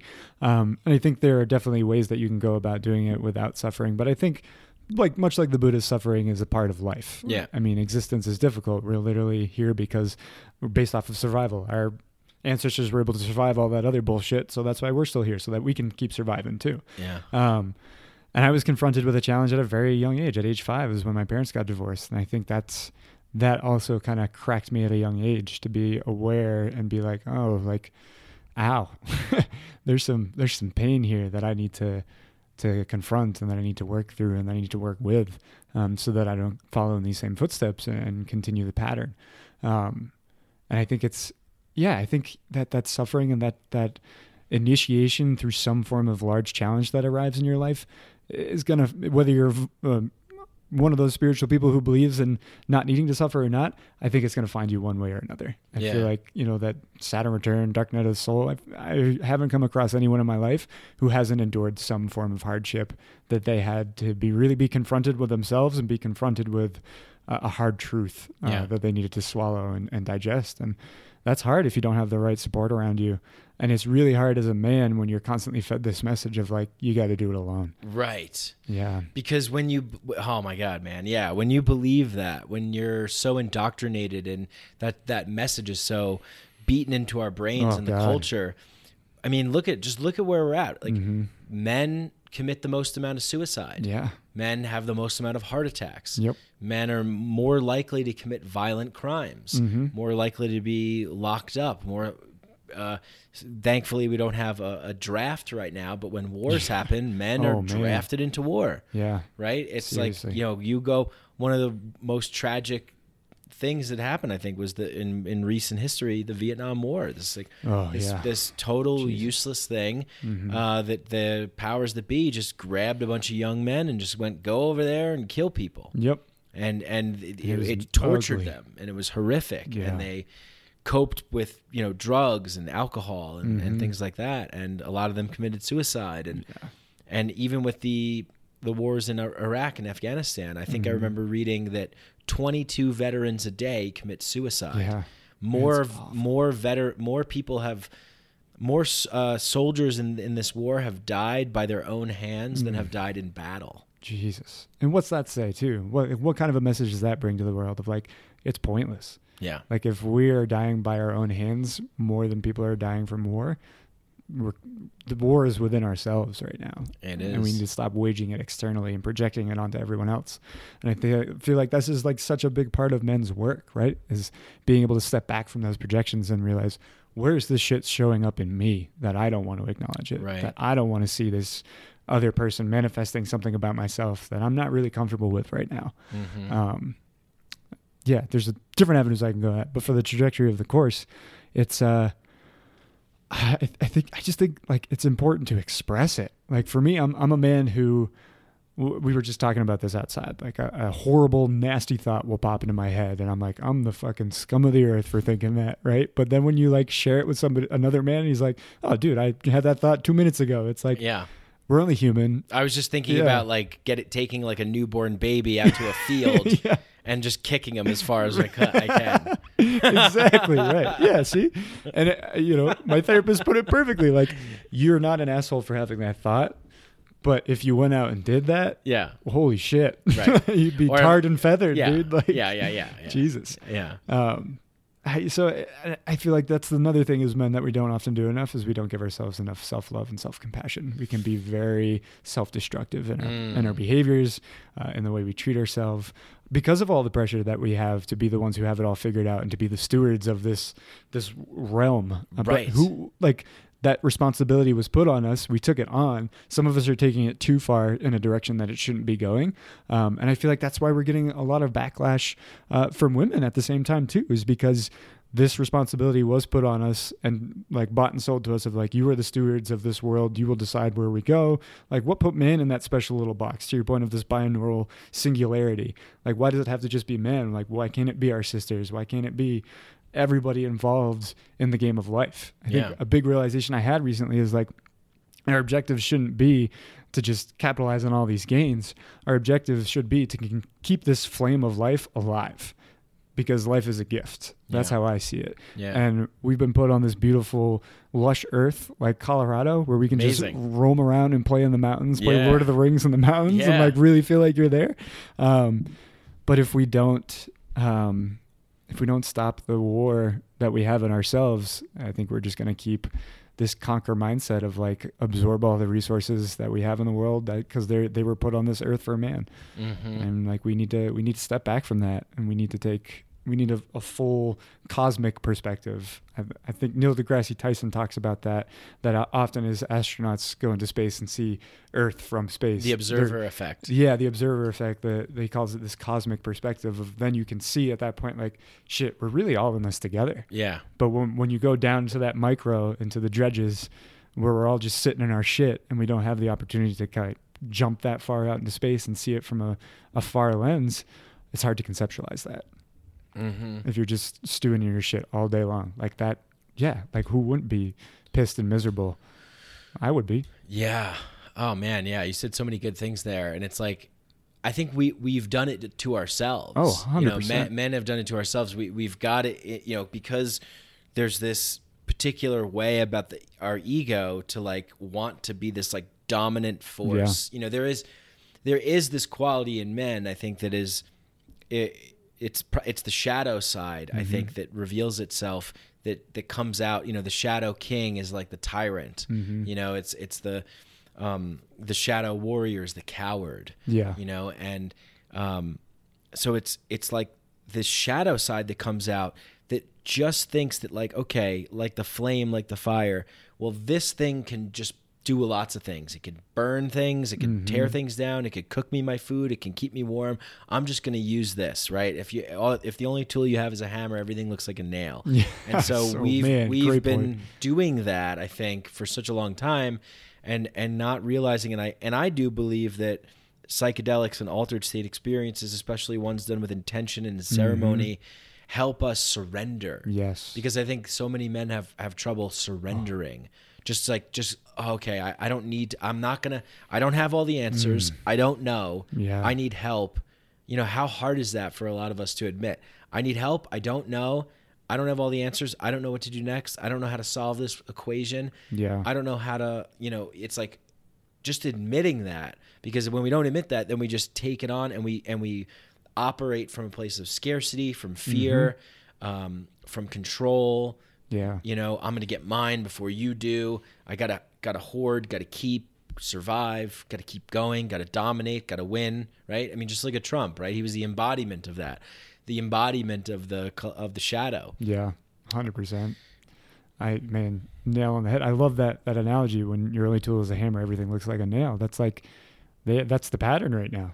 Like, we've got a hammer and we're just nailing a bunch of shit. Like the toddler with his little hammer and peg tool, just going to town. Right. And yeah, we're reaching a point of realization though. And I think, I know it bodes well for men, as we step into this more whole human part of ourselves, instead of trying to, be the ones who have to do it all. Because that's a lie we've been sold and eaten up. And I think there's a part of it that feels good, right? Of like, oh, like I've got this responsibility, like these people believe in me. But you have to be really careful with that too at the same time. And I don't know, I've just had the last couple of years in a leadership role in a working environment. And I've found, and Brene Brown actually said this, and I've been utilizing it in the environments where I show up as a leader. Power is only real when shared. And that's when it's really limitless, is when you share that power. And I found when the people that I was working with, when I shared what I had and gave them autonomy and creative freedom to like run wild and create what they believed that they could create for this after school program we were doing with the kids, it was beautiful. And it was awesome. And people worked well because I just was trusting them to do their job. And but I still feel like we're as a species, we've evolved to this point of knowing like we can have creative freedom, we can handle the creative freedom, but we've been told for so long that, ooh, you can't have that freedom, that's dangerous. But when we do give that people the freedom, like look at all the beautiful things that come from it. Yeah. And I think as men, we have such a tight grip, and like to your point of surrender, that's been like some of my biggest work since I stepped foot into this, is just like surrendering and letting go. When I just like cling to something so tightly and need to have control over it, which is kind of how I showed up as leader for a little bit. When I just like surrendered and let go of that control and let people show me what they wanted to do, I was like, oh, this doesn't have to be in the picture perfect image that Max has in his head. It can also be a co-vision that we create together. And when you create something together, it just creates something even more beautiful, I think, than being the sole responsible person for all of the visioning and all of the creativity.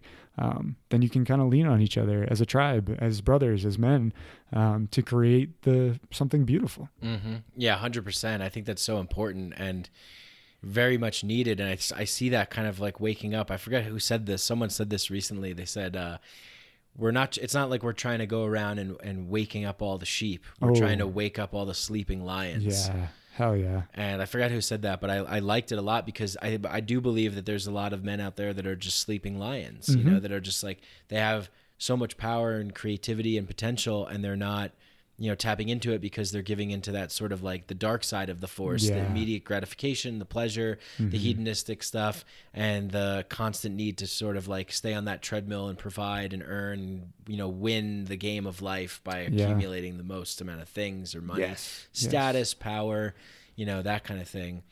But really, you know, we see this like, so it's even reflected in our culture. A lot of the movies that are like, you know, Rambo goes out there and shoots all the bad guys, you know, and it's like, but even now we're starting to see it's more like it's the Avengers. They're all like coming together. It's like each one has a unique talent and skill, and they're all coming together to achieve like a greater goal. And I just think that's so important because I guess it's always been, you know, a part of our culture that it's like, it's okay for women to have like groups and women's groups and friends and those kinds of things. And then you hear like, oh, guys' night out or something. And it's like, oh, guys get to go to the bar and be, you know, vulgar to women that aren't their partners and, you know, whatever. And go to strip. But that's like all like this kind of unhealthy, you know, it can be done in a healthier way. Right. And I think we're seeing more of that, and that's really, really good to see. because there is that element of, I think the reason why men like to go out and drink a lot and say, crude things and tell dirty jokes is because there is a part of us that wants to be dangerous, that wants to be, like, oh, if some shit went down, like I can take care of it. There's a part of us that wants to dance on the edge, take risks and that kind of stuff. And I think that we can create avenues or participate in avenues that allow for that expression to come out in a healthier way. Yeah.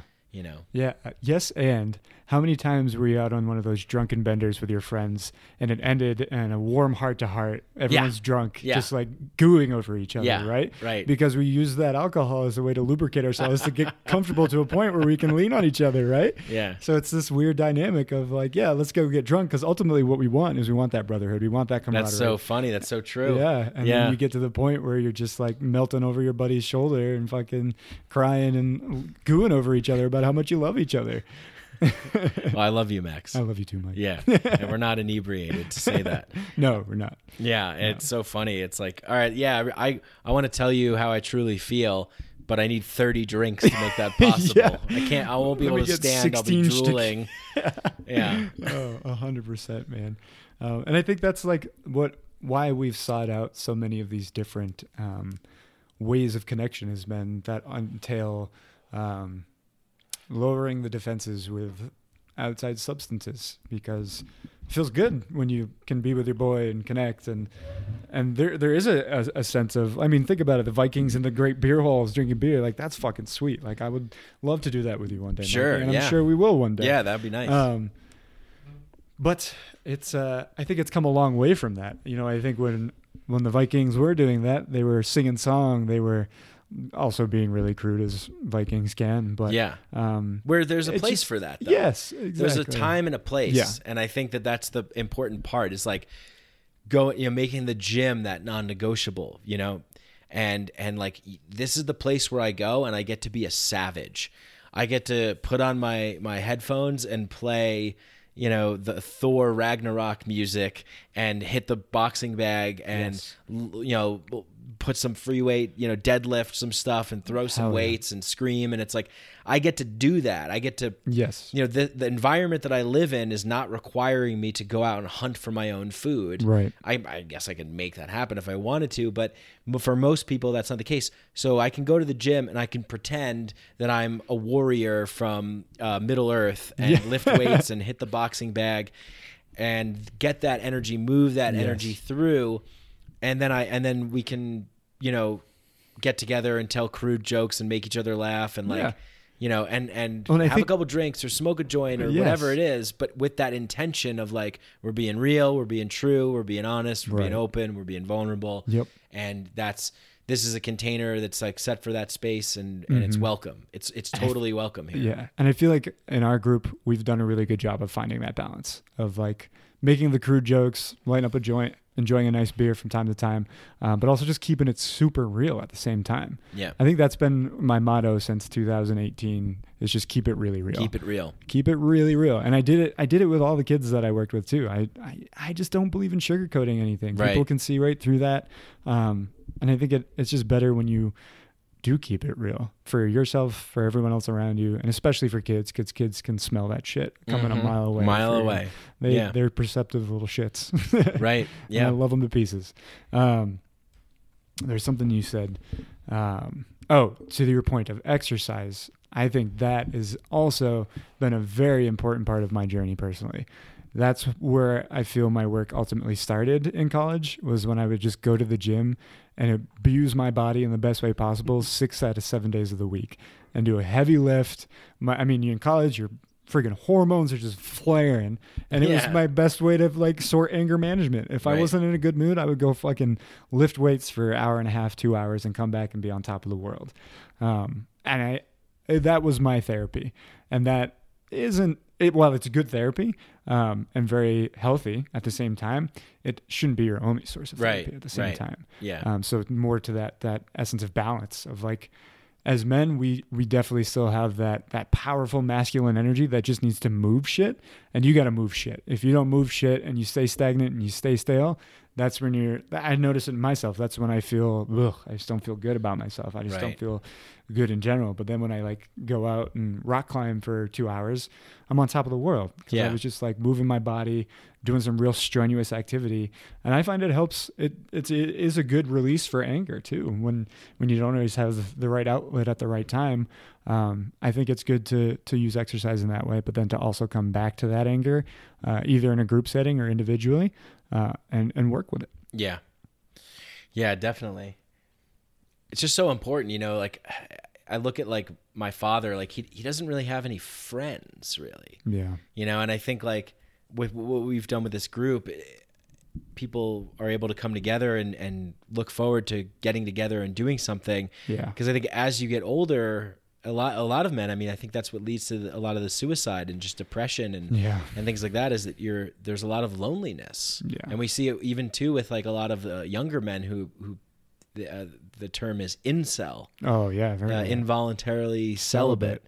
And there's this whole like, you know, I guess image about who those people are and what they're like. And, you know, it's like, look, like, everything that we're talking about here, it's like we want to be connected. Yeah. And you know, like when we went on that rafting trip, oh my like God. we were tasked with the objective of like floating down the Colorado River by ourselves, with no guide, no captains, very little experience. Left to our own devices. And we had to come together to make it happen, and we did. And we fucking did. Yeah. And I think that's a really important that's thing the too. questing we're missing. Right. Like we were talking about on our hike the other day. It's like there's just this desire as men to go on a quest together, and face a challenge as brothers.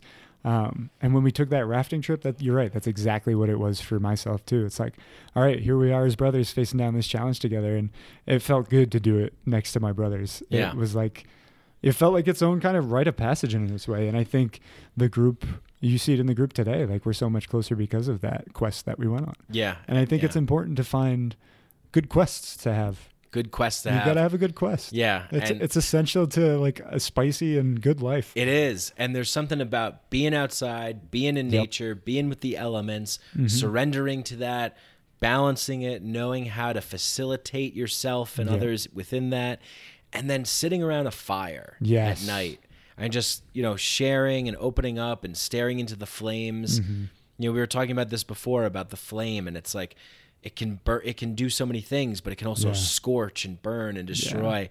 And it's like it's this hot, you know, thing, and then it turns to smoke and it disappears, and it's just this very powerful thing to be staring into a fire, sitting around a fire with a group of men. We just did an arduous activity. We came together, we made it happen, and now we can, you know, talk about like what's going on with us and really feel like just that we can be totally real. I think that's the most important thing. It's just so simple. It's like to be able to just open up and be real and be with other people and be like, yeah, I don't know, I'm just feeling like the career that I'm in just not working for me, and I just don't know what to do. And, you know, hearing someone else say, yeah, I don't know either. I'm in the same boat. Like, I'm just, you know, I'm there too. And it's like, oh, cool, you're there? Yeah. I'm here. Well, I'm not alone. Right, exactly. I'm not alone. I'm not alone in this experience. Like, other people are also here with me. And you can lean on those people when you need to. Yeah. And that's also really just awesome to have as well. There's something else I wanted to bring up in regards to the fire and the rafting trip and getting outside into nature. Now it'll come back to me. We can jump on to the next thing. And I think, as we're talking more about fire, like sitting in a circle as men too, I think has been one of the most healing things for me. I mean, it was such a common thing our ancestors did way back in the day. It was sit as a council of elders, as old men or young men, or even old men and young men, to sit in a circle together and to speak. And I feel like that's why we just have a bunch of grown-ass men stumbling around the world, because we don't have that counsel, that ritualness anymore. Yeah. We're not leaning on our other men like we used to hear about their experiences with certain challenges that they may have faced that could have a pearl within it that might help another man go off and work through this challenge. Right. And especially because so many men... Oh, sorry. No, go ahead. Go ahead. I was just going to say, especially because so many men want to prove something. Yes. Show that they know something. Yes. Ooh, I got a clever little nugget here. Ooh, you know what Carl Jung said once? He said this. And, it's like, let me show you how I can help. Let me show you how I can solve. Let me show you how I can be clever. Let me show you how I can do it. Right. And, I remember as a little kid, I was playing video games with my friend, and I didn't have video games. We didn't have cable. We didn't have video. So I would go to his house and play, and he would be like, "You're not doing it right. Give me the controller. I'll show you how to do it. You got to do it like this." And he would like, and he would like do it for me. And I'm like, "Dude, just let me play the game and like help facilitate, I guess." But like, there's this innate sort of push from a lot of men to be like, "You idiot, you're not doing it right. I'll show you how to do it. That's not how you do it. This is how you do it. Oh, that's stupid. I'll show you." Or even when people are talking, like, I think I had, like, something that has happened for me is like really listening to other people. Yeah. Because catching myself when I'm not, catching myself when I'm going, oh, they're talking, but I'm actually checked out and I'm thinking about, something juicy that I just thought of, something nice, something clever, something smart, something that the other person's going to go, oh, yeah. And I think that's that sort of male ego to want to like impose, impress, showcase, be the hero. Yeah, 100%. Yeah, I feel like prior to, honestly, Connection Council, I definitely listened from a place of wanting to respond. And also, there's definitely, I was always active listening, I would say, but I always loved the response part too. And if somebody was talking and I thought of a response in the middle of what they were telling me, I would often like hold on to that, my response in my head, and then miss the last half of what they were saying because I had this like perfectly crafted response in my brain that I needed to share. Yeah. And now this shifting to this lens of listening from a place of curiosity, I've noticed has allowed me to ask more intentional and thoughtful questions and learn more about where this man or woman is coming from, rather than trying to like have that ego and solve and just like be the one who can fix this problem. Because I think that's another archetype we can play as a man as well, is the fixer. We want to fix it all and we got all the answers. Yep. And it's okay. And I'm learning it's okay to not have all the answers. And it's actually a lot of fucking work to try and have all the answers. And when you can let go of that archetype, it's like, oh, it's okay to also show up and be like, yeah, I don't know. Yeah. And it feels so good to be in that place. Yeah. And it feels so good to be with a healthy female who's able to, the expression behind every great man, there's a even greater woman, or a great woman behind a great man. So true. I feel like that's so true. And, I think more men can have access to that. What I've seen is, and what I grew up with was a very unhealthy view of women. Yes. And it was very much big East Coast thing. Yeah, big East Coast thing. But it was very much like, that you couldn't really truly show yourself. Yeah. And I feel that there's this attitude of like, well, for men out there that want to find an amazing partner, or that are searching, there's like this sort of attitude of like, well, I need to impress, I need to like I need to acquire, I need to show off, I need to dazzle, I need to wow. And in my experience, it's really when you just fully totally open up to like who you truly really are, that it's like it's counterintuitive, because you're like, oh wow, I didn't realize that, but now I'm attracting the right women. Right. And when I grew up, it was just like, what didn't matter. It was just like, she's hot. Yep. Go smash that. Okay, 100%. I smash. And then I tell my friends, I smashed that. And they're all like, yeah, you smash. And it's like such a good way to put it too. I mean, that's ultimately what it was. And it's like, men are notoriously celebrated for that in the masculine culture, and then females are like bashed for that in their culture. And it's like, why the fucking split? Like, right. It's weird. And I never felt good about it either. Like I never felt like that was what I wanted, really. Yeah. It's just like felt so empty. And there's so much of the promises of what this Western culture offers to men are all these like tricks. Yeah. It's all these like, oh, this is what you really want? Well, we have this. It's instead of getting the coconut, you get the can. We'll get just the can. There's nothing inside, but like you get it. It's like, wow, look at this. I'm gonna put it on my trophy case, and it's like these fake plastic trees, these consolation prizes, these things, these substitutes for the real thing. Mm-hmm. And they say like, well, this is what it is. Yeah. So be grateful. Mm-hmm. You're going to get this. Yep. But yeah, there's so many more dimensions. And growing up, I was only exposed to like one dimension of masculinity. It's like, you're tough. Yeah, that's it. Yep. You're tough. You're muscular. You're strong.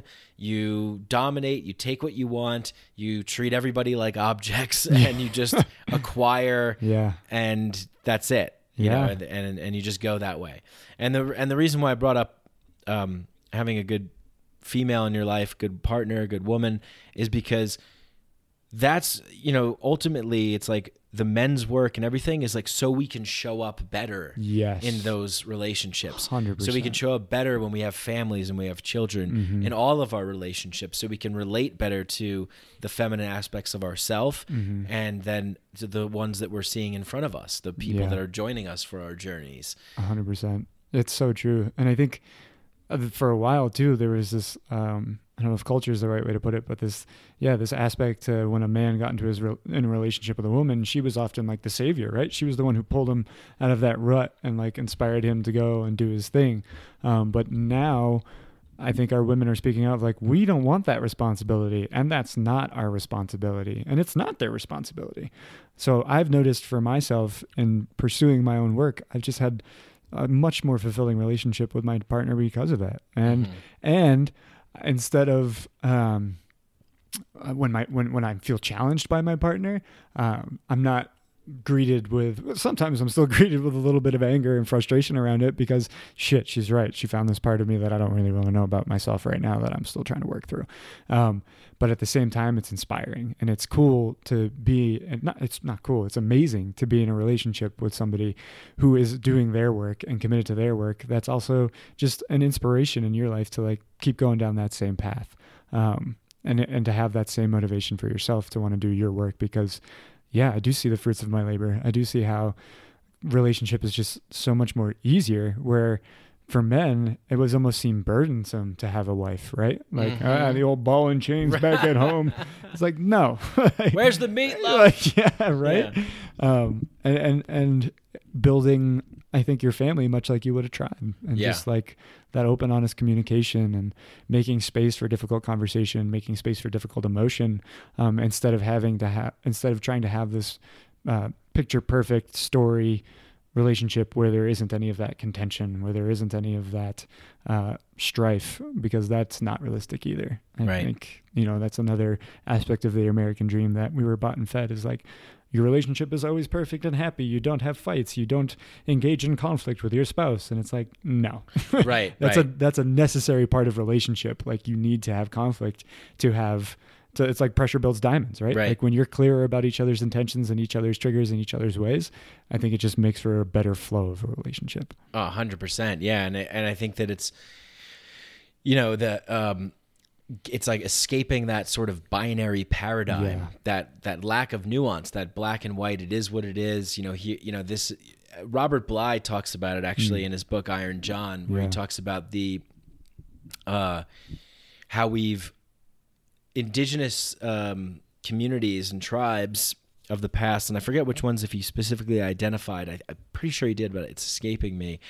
But he talked about how it wasn't just Father Sky and Mother Earth. Right. That it was Father Sky, Mother Earth, Mother Sky, and Father Earth. Yep.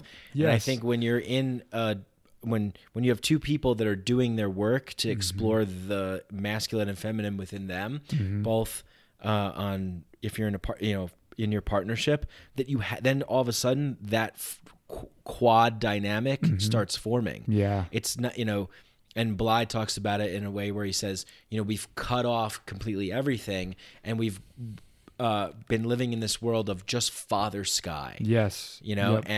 But when you have the acknowledgement of all of those together, the two within your partner and the two within you come together, and then all of a sudden it's 4, and then you're like, oh shit, now there's 4 within me and 4 within her. Yeah. It's like a complete holistic healing process that happens, and really allows us to be the best versions of who we can be, knowing that like we're a part of a component. Yeah. We're a part of like a gear. Yep. Yeah. It's funny you mentioned that, because that exact excerpt was, Matthew Fox pulled it and put it in Hidden Spirituality of Men, and talks about that, and about how it's like, then when you're engaged in your work and you're working on your feminine, you're working on your masculine, you'll find within your relationship, the dynamic of gender roles just kind of fizzles out. There's no gender role. Then sometimes your girlfriend is taking on the more masculine archetype, and sometimes you're taking on the more feminine. Yeah. And being okay in that space. Yeah. Where I think so much of men and what we've learned over the last 100, 200 years has been, you are only the masculine archetype. Your gender in the relationship is the masculine male. You make all the decisions. You do this. But it's like, when you can open that door up to other possibilities and not having that tight fucking grip on everything, then you open to this beautiful flow in your relationship, and you guys can co-create such a beautiful world together. Yeah. That tight grip is the reason why we have so many dis-ease. Yeah. You know, just the name dis-ease. We're not at ease. Mm-mm. And we deserve to be at ease. Yeah. This isn't the way it is. No. We can create new ways. Mm-hmm. So what are some things that are coming to the top of your mind right now that you're feeling like you're seeing and that you're excited about, and maybe work that you're doing, and you know, I guess, you know, we talked a little bit about some, you know, the problems in the past and sort of the present, and I guess maybe this is more present future. Like, do you feel there's been some key things that you've learned that you are acting on and that you're proud, you know, celebrate some of your wins? Yeah. Hell yeah, man. Thanks for that opportunity to do this. I don't do this enough. So I recently quit my job. I was a director at a nonprofit for a good while, and that was a beautiful experience because it showed me what I can actually create on my own. And because of the experience I had at this nonprofit, I feel confident to go confidently in the direction of my dreams. And I'm working to develop my own outdoor educational learning pod, where I am committed to finding a better way to educate our children. I don't have a formal idea of what exactly that entails yet. I'm sitting down with some pretty top of the line folk who are in the industry right now to have conversations about this, and I'm really excited for that. And I'm also, like I was mentioning earlier, I've kind of very seamlessly matriculated into this leadership role among men's groups, and I'm really excited for some of the things some of the collaborations that are happening within that. With Wholehearted Masculine and Dan Male, we're working to create a young men's group for teens with an organization out in Washington. And we're also, at the start of the new year, developing a medicine walk. It's going to be like a virtual hybrid idea, but essentially each man on New Year's Eve will go out into nature for 4 to 5 hours, somewhere pretty remote away from civilization, so that you can just be with yourself and guide themselves on a nature walk, on a medicine walk. And then on New Year's Day, we're going to have a call about that so people can share their experience. And then we're opening it up after that experience as well for some integration calls. So I'll be helping with the integration of that process as well. There's a lot that I'm surrendering to and flow right now as well before I do fully step into these projects and this line of work that I'm pursuing. I'm taking some time to rest. I'm taking some time to be still, which has always been a challenge for me. But I'm actually finding myself celebrating a win as I'm really settling into this stillness actually better than I thought. I have moments where I feel I need to take action, and I'm able to notice in the moment, like, oh, this is coming from a place of fear. This isn't coming from a place of right action or love or authenticity. But as a reaction to shit, like money's running low. Oh shit, this is happening, that's happening. I need to get off my ass and take action and be the provider that I've been told I needed to be for so fucking long. So it's been so nice to give myself this gift to just be still. And I'm finding that there's a lot of important work happening individually.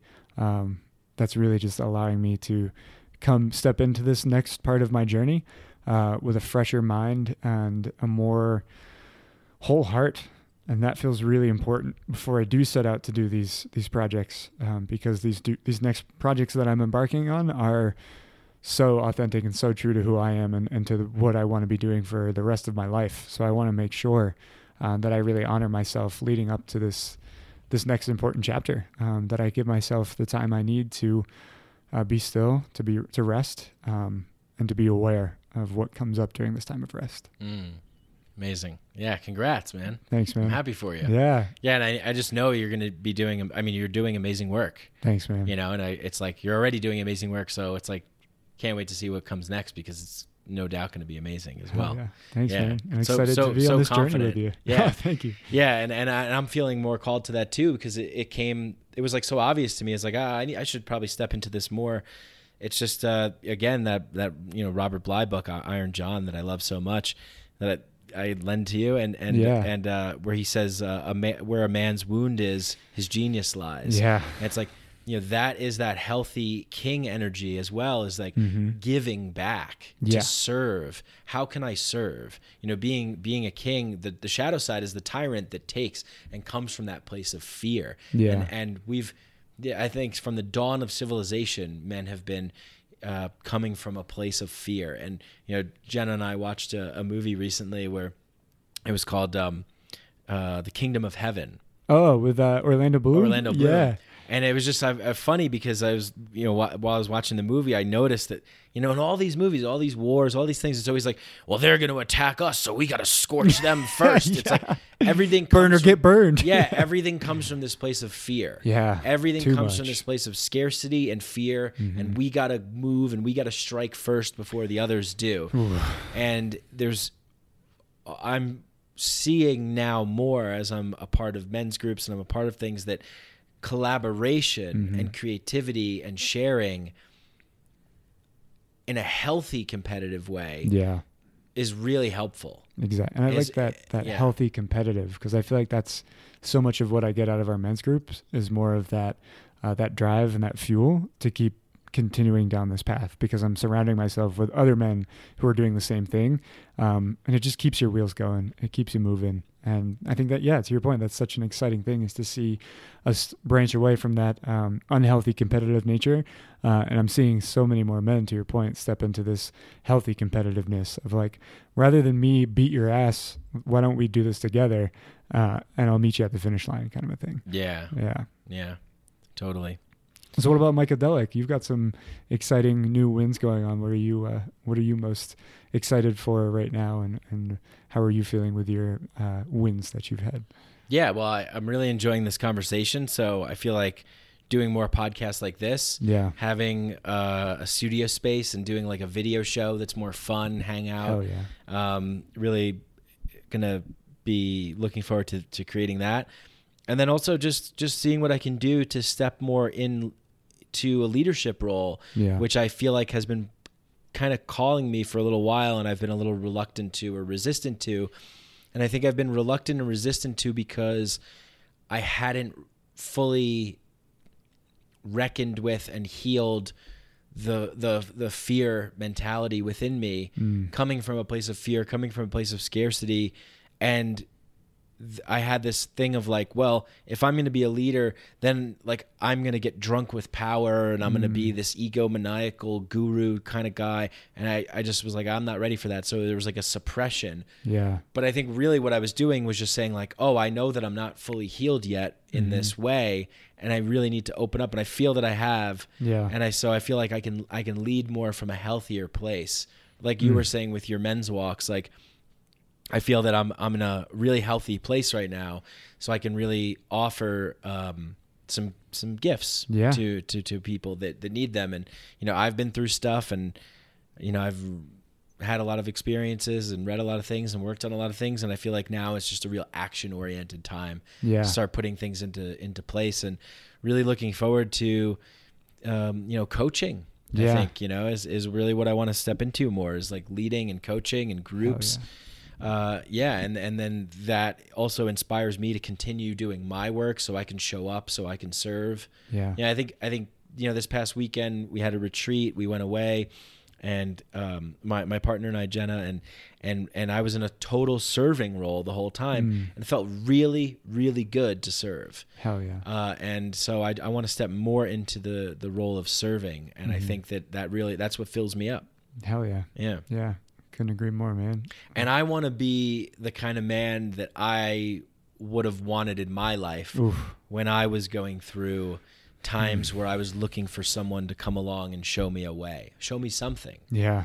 It reminds me of a quote I was confronted with right before I started working with the youth, and it was, be who you needed when you were younger. And it's like, oh, damn, yeah. And in that process of like being who I needed when I was younger, it was also really healing for myself as well. I was like, oh, by validating these children's emotional experiencing, I'm validating my own. And that's key. That's important. I think there's so much healing that happens from the position of being a part of a group that is well facilitated, but also on the other side of that, people oftentimes think that because you're the teacher, because you're the leader, the facilitator, that you know everything or whatever. And it's like, there's so much learning that happens, as I'm sure that you have stories aplenty probably from teaching kids. Yep. You probably learned a shit ton from that, right? So much, dude. Yeah. And I think, I was in a mentorship role. And before I jump too deeply into that, I just want to shout out the men because prior to leaving the organization I was a part of, I was building out a mentorship program, and 80% of our mentors were men. So there's a big shift. When I first started with mentoring, there was a real lack of men stepping into this field, and it was largely female mentors. So we are experiencing this shift as men of us wanting to be who we needed when we were younger. And to your point, you learn so much when you step into that mentorship realm, because it's give and take. It's not just you providing all the answers and showing every step of the way. No, there's a force involved there, and you gotta tap into it and really show up wholly with your mentee that you're working with. And I learned so much from my mentees at the same time. They showed me so many parts of myself that I needed to honor, that I needed to acknowledge. And it's just really a breath of fresh air, and something I am really excited to see is more men stepping into this mentorship role. Because that was another layer for me that really launched me into doing this work more full time, was that mentorship. Even as a teacher, I was like, I feel more like a mentor than I do a teacher. And that's the role that I want to occupy, and I want to be in that space. I feel like that's when I'm at my creative genius, is when I can learn from this other individual while also share what I've learned at the same time, which is like, that's so much of being human, is that connection and that relating and sharing and learning. Yeah. Yeah. What do you think are some things that you're needing moving forward, like that you're maybe excited about participating in, building, creating, but what are some things that you're feeling that you really want to see, you want to be a part of, that you're craving, that you need? Yeah, I'm seeing right now, I feel like we're really seeing the crest coming of the wave of the men's movement. And I'm really fucking excited to be in that wave. This feels like a long time coming, and like something we've just been ignoring, an innate part of ourselves we've been ignoring for so long.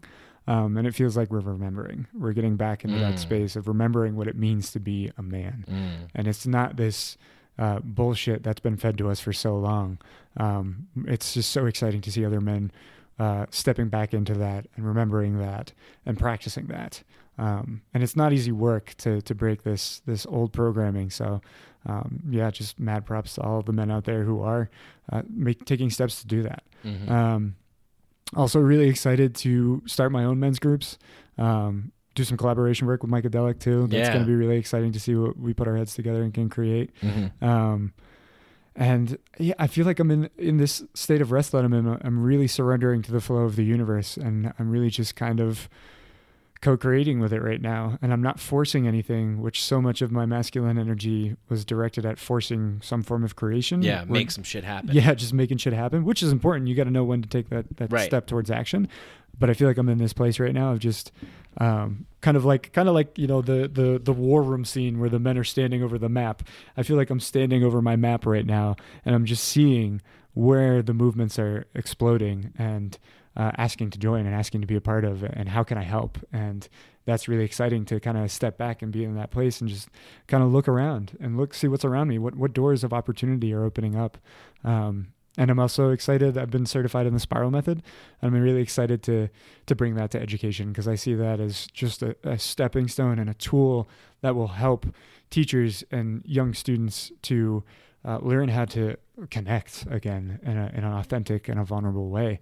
And in a way that's not meant to take care, but in a way that's like to validate the emotional experience of the other individual, which I feel like when you're in a teaching environment, it's very easy to step into that caretaker realm. So to show how we can connect and be vulnerable and authentic, while also empowering these youth to know you have the tools you need to be able to handle yourself in this difficult emotion and this difficult challenge, whatever you might be facing, while also sharpening some tools of theirs that they have on their tool belt at the same time.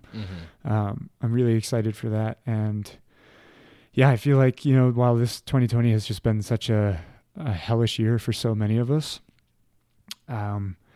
there's promise in that. I don't know. I'm a firm believer in chaos being a form of order.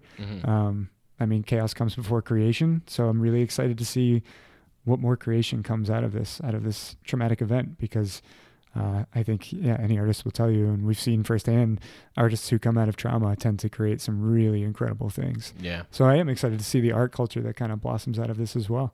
And I think it's taking shape in so many different forms, not just men's work, but look at all the reform that's happening with cannabis. I'm excited for that. Yeah. I'm excited to see us come back to plant medicine and step away from more of like that pharmaceutical shit that we're just pumping our bodies with chemicals to stop them from doing what they're supposed to do. Yeah, totally, man. I think I see that happening more and more. Again, it's this more and more people are just saying this isn't working. Yeah. And in psychedelics, I've seen so many people who you never would have thought would have been involved in psychedelics. I remember my first time going to the ayahuasca center thinking it was just going to be a bunch of Burning Man people with dreadlocks and hippies and stuff. Yeah. And it was just regular, like people from all walks of life, grandmothers, grandfathers, fathers, mothers, people from all around the world, all walks of life, people that have never done any drug ever in their life, no psychedelics, nothing. And just, they came at a point of desperation going, I've tried everything, and I heard about this, and I think it could help. And man, like majority of them get cracked open, and things start to spill out, and it gets out, and you share it in a circle with people, and you go through the experience, and it changes you. It gives you a reminder of who you truly are, this infinite soul, this being that has the capacity for so much creative love and potential, and to untwist all those stuck parts. And like I'm just such a big believer in that sort of modality of like a challenging experience kind of like cleansing or purging you, and then working through that. And so, what I'm looking to create is some kind of retreat type of situation where men can get out into nature, get together, create some kind of like container to allow for some hero fantasy fight kind of energy to take place. Yeah.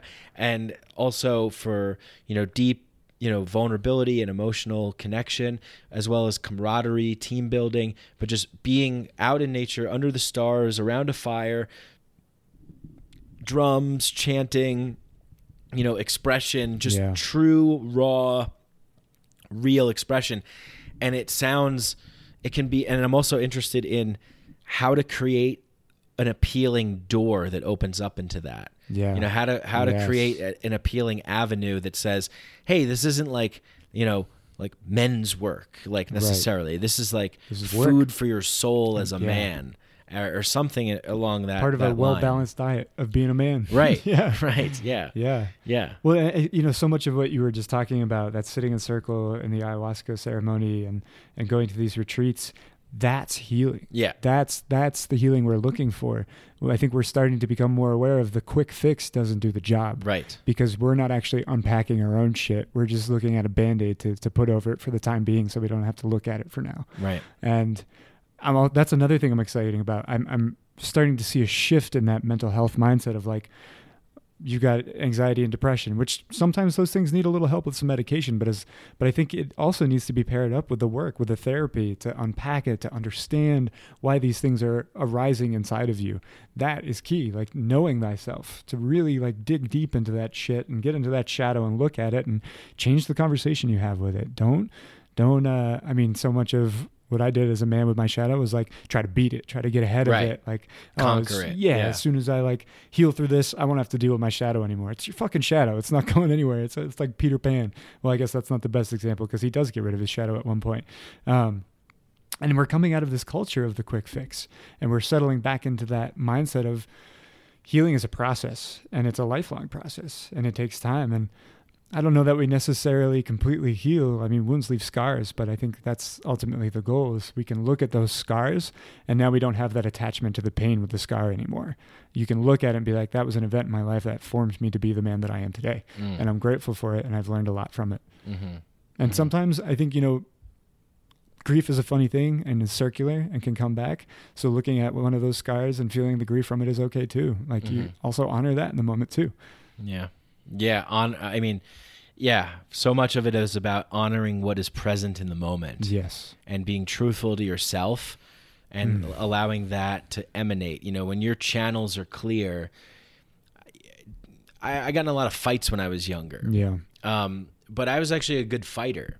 Right. And I think one of the reasons why I was a good fighter was because oftentimes I would see people getting into fights and there would be this like, what'd you say? This back and forth of like ratcheting up to a fight. And then it just turned into a thumb war. They're like 1, 2, 3, 4. I declare a thumb war. But it was this push pull, fire on fire, and I think one of the things that I did well was being very calm. And I never really initiated the fights. I was always more of in a defensive role, but I didn't back down, and I would just sort of have this. Would you poke the bear a little bit too in that calmness, like instigate a little? Sometimes, but not necessarily. I think I would sort of just hold my ground and just be like kind of calm, and that like really threw people off, and they didn't really know what to do, and I don't know why I'm bringing this up right now, but I guess I'm bringing it up because it was a good example of sort of like holding energy and like staying in power. Not to say that I embody this totally or all the time, but it was definitely coming from that place of like, you don't want to be the gardener at war. You want to be the warrior tending to the garden. Yeah. And I have felt that I've been that majority consistently. And especially when I was in those, a lot of like physical altercations when I was younger, I always came from this place of like, I'm just gonna be ready. And if something like I'm not like this person's screaming and they're like yelling and they're pushing me and I'm like, okay. Right. It's like, like if you're like the biggest, baddest fighter, you're not like, yo, I'll fucking kill everyone here. Like you're just kind of like that silent, strong, like kind of like curious, like what's this guy all about? It's just poised, calm. So I'm just saying that, I guess, to kind of like relate that to all aspects of life is like surrendering and not having control, but like trusting and having faith in like who you are and carrying that out and standing firm in your integrity without trying to accommodate or take on other people's stuff and just being like, hey, this is what it is. You want to strike me? Go ahead and strike me. I mean, I'll probably kill you, but try. Swing hard, motherfucker. Yeah. Let me ask you something. Do you find it's easier for you to stand your ground in a physical altercation versus an emotional altercation? Yeah. I think that I get wrapped into emotional stuff a little bit more because because I didn't know how to, I'm healing it now, but like I didn't know how to deal and process with those emotions. I think I learned pretty quickly early on that like, oh, I could like beat people up and I'm kind of strong. And so like, I can just use that as like, as a way to, it's like, I knew that I could do that. I knew how to process that. I knew how to maneuver in that lane. And with emotional stuff, I was just like, well, all I know is how to like fight now. And like, I don't know how to like do anything else. Like all I know is like the hammer thing, Yeah. So yeah, emotionally, definitely. It's difficult, man. And I feel like that's one thing men struggle with most. Like I feel like so many of us are ready to step up in that physical manifestation of conflict, but when it comes to your partner bringing up a sensitive subject that might, pull a few strings on your own heart, it's like you get real fucking tense. Yeah, it's like I could punch you in the face and kill you, but like that would be bad. That would probably can't do that. Yeah, I gotta learn a better way to like process. Yeah, and it's funny because I feel like for me that was learned at a young age too. I remember my dad always said, "I'd rather be hit with a truck than have to deal with that emotional stuff." And I embodied that to an extent too. I remember hearing that. I remember feeling that too, resonating with that, being like, yeah, that emotional stuff's hard, Dad. But I'm learning more and more that the warrior standing his ground and the emotional ring is also equally as important. And that's a tough boxing match for me too. It's hard to like trust that I'm okay in that space sometimes. So that's also been a big part of my journey and my learning is like, okay, I can be here, I can exist here, and I can be okay here. Like, this is all right.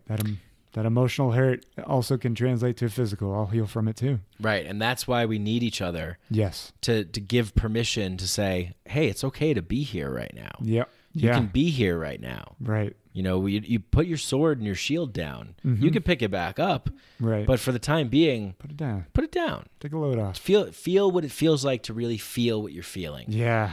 That's been a big lesson for me. And it's funny. I find myself at the peak of like my anxiety and my internal battle before I have that come to Jesus moment of like, I'm just not letting myself feel this difficult emotion right now. And that's really what I need to do.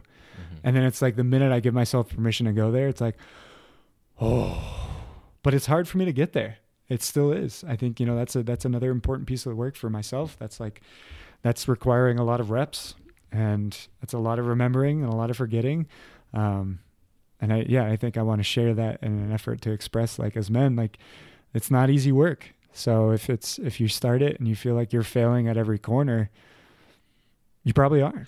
And that's a good thing. And give yourself permission. Allow yourself to do that, because I think a lot of us men will beat ourselves up because we didn't nail it the first time. Right, exactly. Damn it, I reacted to what my partner said and I yelled at her and I feel bad because now she's upset. I didn't handle that emotional energy properly. I failed. Right. I failed. I'm a failure. You're cast out to the seas. You fall into that dark pit and you can't get out. Right, but it's like allowing yourself that permission to fail, to be okay with not being perfect, and to just doing what needs to be done to mend it and move forward through it in a healthy way. Yeah. And I feel, to circle back to education a little bit too, like that healthy level of failure, that healthy view of failure, and viewing failure as your greatest teacher rather than this big fearful experience.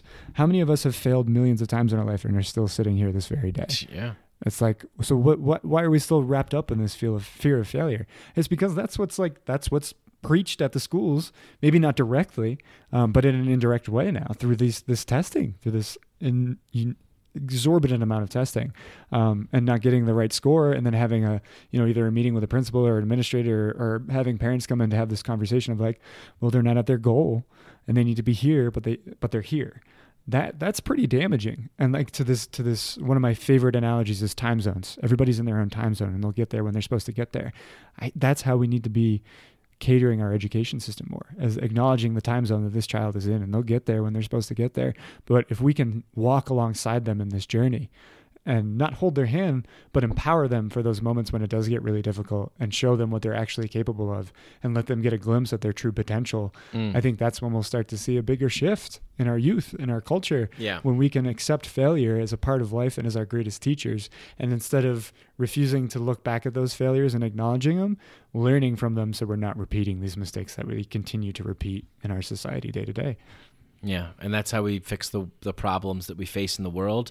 Because I think ultimately what everything is about is making things easier, decreasing the amount of suffering and trauma, and increasing the amount of connection and cooperation, so that we can really enjoy the fullest of this experience that we're living right now. Yeah, exactly. And that to me is like, that's the ultimate, enjoying this present moment to the utmost, because that's all we got in this gift of life is presence, being with it.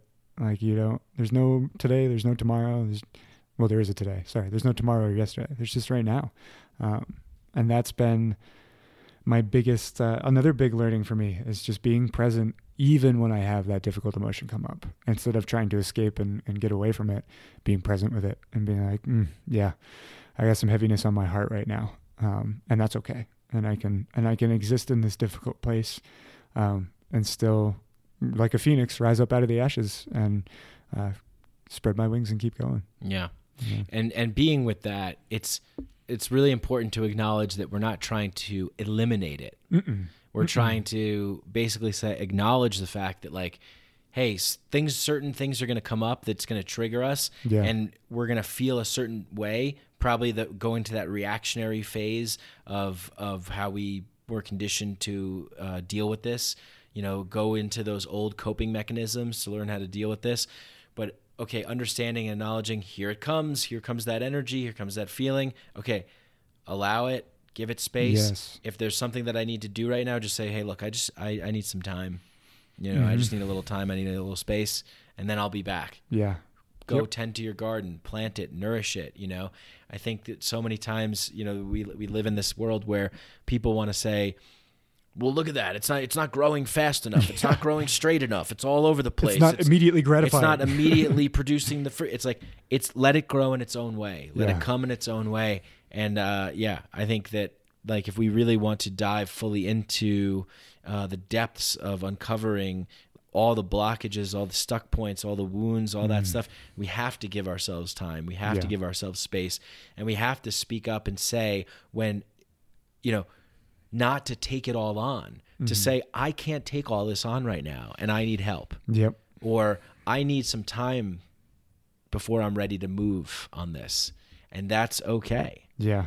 And I'm excited because I'm starting to see a societal shift where that is becoming okay. But at the same time, I think there could be more accountability there. And I think we need to push the other side of the coin too, and open up space for people to be able to voice that and give them the space that they need, and not see it as this huge, potentially detrimental event of, like, whether it is you're choosing to step away from a job and take some time for yourself, like, that needs to be just as welcomed when a worker can come to you and be like, I am not in a good place right now and I need some time for me. And that can be like, all right, go ahead, take the space you need, and not like, okay, well, give us your 2 weeks notice, you're on your way. But creating a culture of, allowing the space to heal, allowing the space to not have it all the time. Yeah. And it's so important to show that to kids too, because there seems to be this rush to get to somewhere. Yes. As a kid, it's like the pressure and the intensity. It's like there needs to be so much space to just allow what is to be what it is. Exactly. And how we approach that, and how we guide that, and how we mold, how we tend to these gardens. Yep. The garden that's going to grow the best is going to be the person that has the best touch, the best facilitation of it. Not too much of this, not too much of that, but just allowing what needs to be. Not standing in the garden yelling and screaming at the tomatoes to grow more. Yep. Putting more fertilizer, more things, more soil, GMO, get it growing. And then that's not the kind of world we want to live in. I think we're seeing a world that we want to live in, more connected, more communal, more open, more transparent, more space, more sharing, more caring, more loving, and more taking on the responsibility of being who we are in every moment and showing up that way, and embodying a healthy warrior energy, a healthy masculine, healthy king, healthy lover, healthy magician, all these things.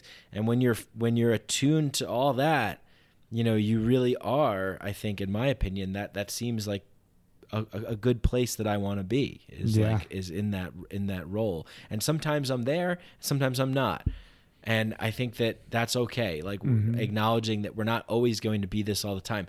You're not going to, I think as men, there's this thing in our minds where it's like, oh, okay, yeah, like the healing work. I'm going to like do the healing work, and then I'm going to get to a point, and then I'm going to be perfect. Yep. And it's like, and everything will be just fine. You're never going to get there, right? Because you're setting yourself up for failure by not acknowledging that there's going to be failures. Exactly. Yes. Yes. 100%. So you're not always going to respond to your partner in the perfect way, but as long as you have the awareness and the capacity to keep going, to keep moving through. Yeah. There it is. There it is. Absolutely. It's so important, man. And something that I still struggle with today is still like believing, still kind of, there's a part of me that still buys into like, once I do the work, I won't have to deal with this shit anymore. Sure. And I know that's not true, right? But it's still this like part of me that I'm brushing up against right now. And I need to like make space for the shit to come up. And that's why it's so important for us to stick together, so that we can remind each other when you're entering into that territory. I could be like, hey, remember how it's, like this? And you're like, oh yeah, that's remember right. how you're human and life ebbs and flows. Right.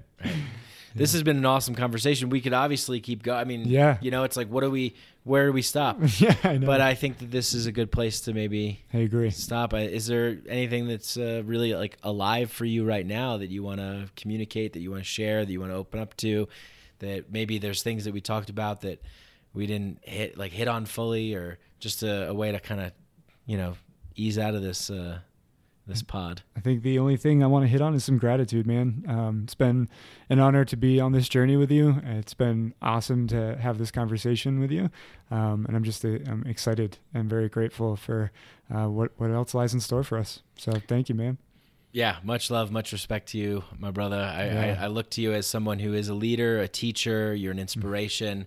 And everything that you do, I always look to, and it's a good reminder for me too, to be like, oh yeah, like maybe I need to do that a little bit more. Like Max is doing this, like that's a good reminder. Oh, good, okay, like I need to get out, exercise more, or just a good example of just different things. I don't know what I'm saying. Maybe I'll edit that part out. What I'm saying is I'm very grateful for you. I see you as a leader, a teacher, and an inspiration, and a good friend. Likewise, man. It's it's just been great to have you as a friend, and I really value our friendship. So much love to you, Mikey. All right. Well, thanks for tuning in, everyone.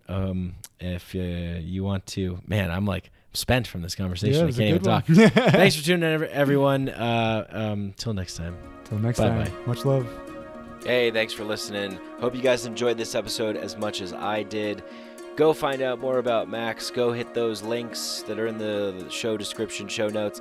Check out all of the people that support this show, that make bringing this show to you possible, like Sheath Underwear. Save 20% off everything site-wide at sheathunderwear.com by entering the promo code Micadelic at checkout. Check out Mushroom Revival.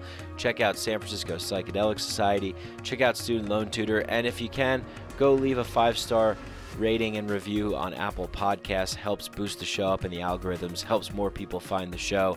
And consider becoming a Patreon member. Go to patreon.com/MikeBrank and sign up for as little as $5 a month. Get access to bonus content, all sorts of cool goodies coming, and the Inner Sanctum Discord chat group. So hope to see you all over there. Thank you so much, and stay tuned for more information about my individual coaching sessions and groups that will be coming up. If you'd like to know a little bit more in advance, get in touch with me at micadelicpod@gmail.com. Thanks to Danny Barnett and Galaxia for the music. Peace.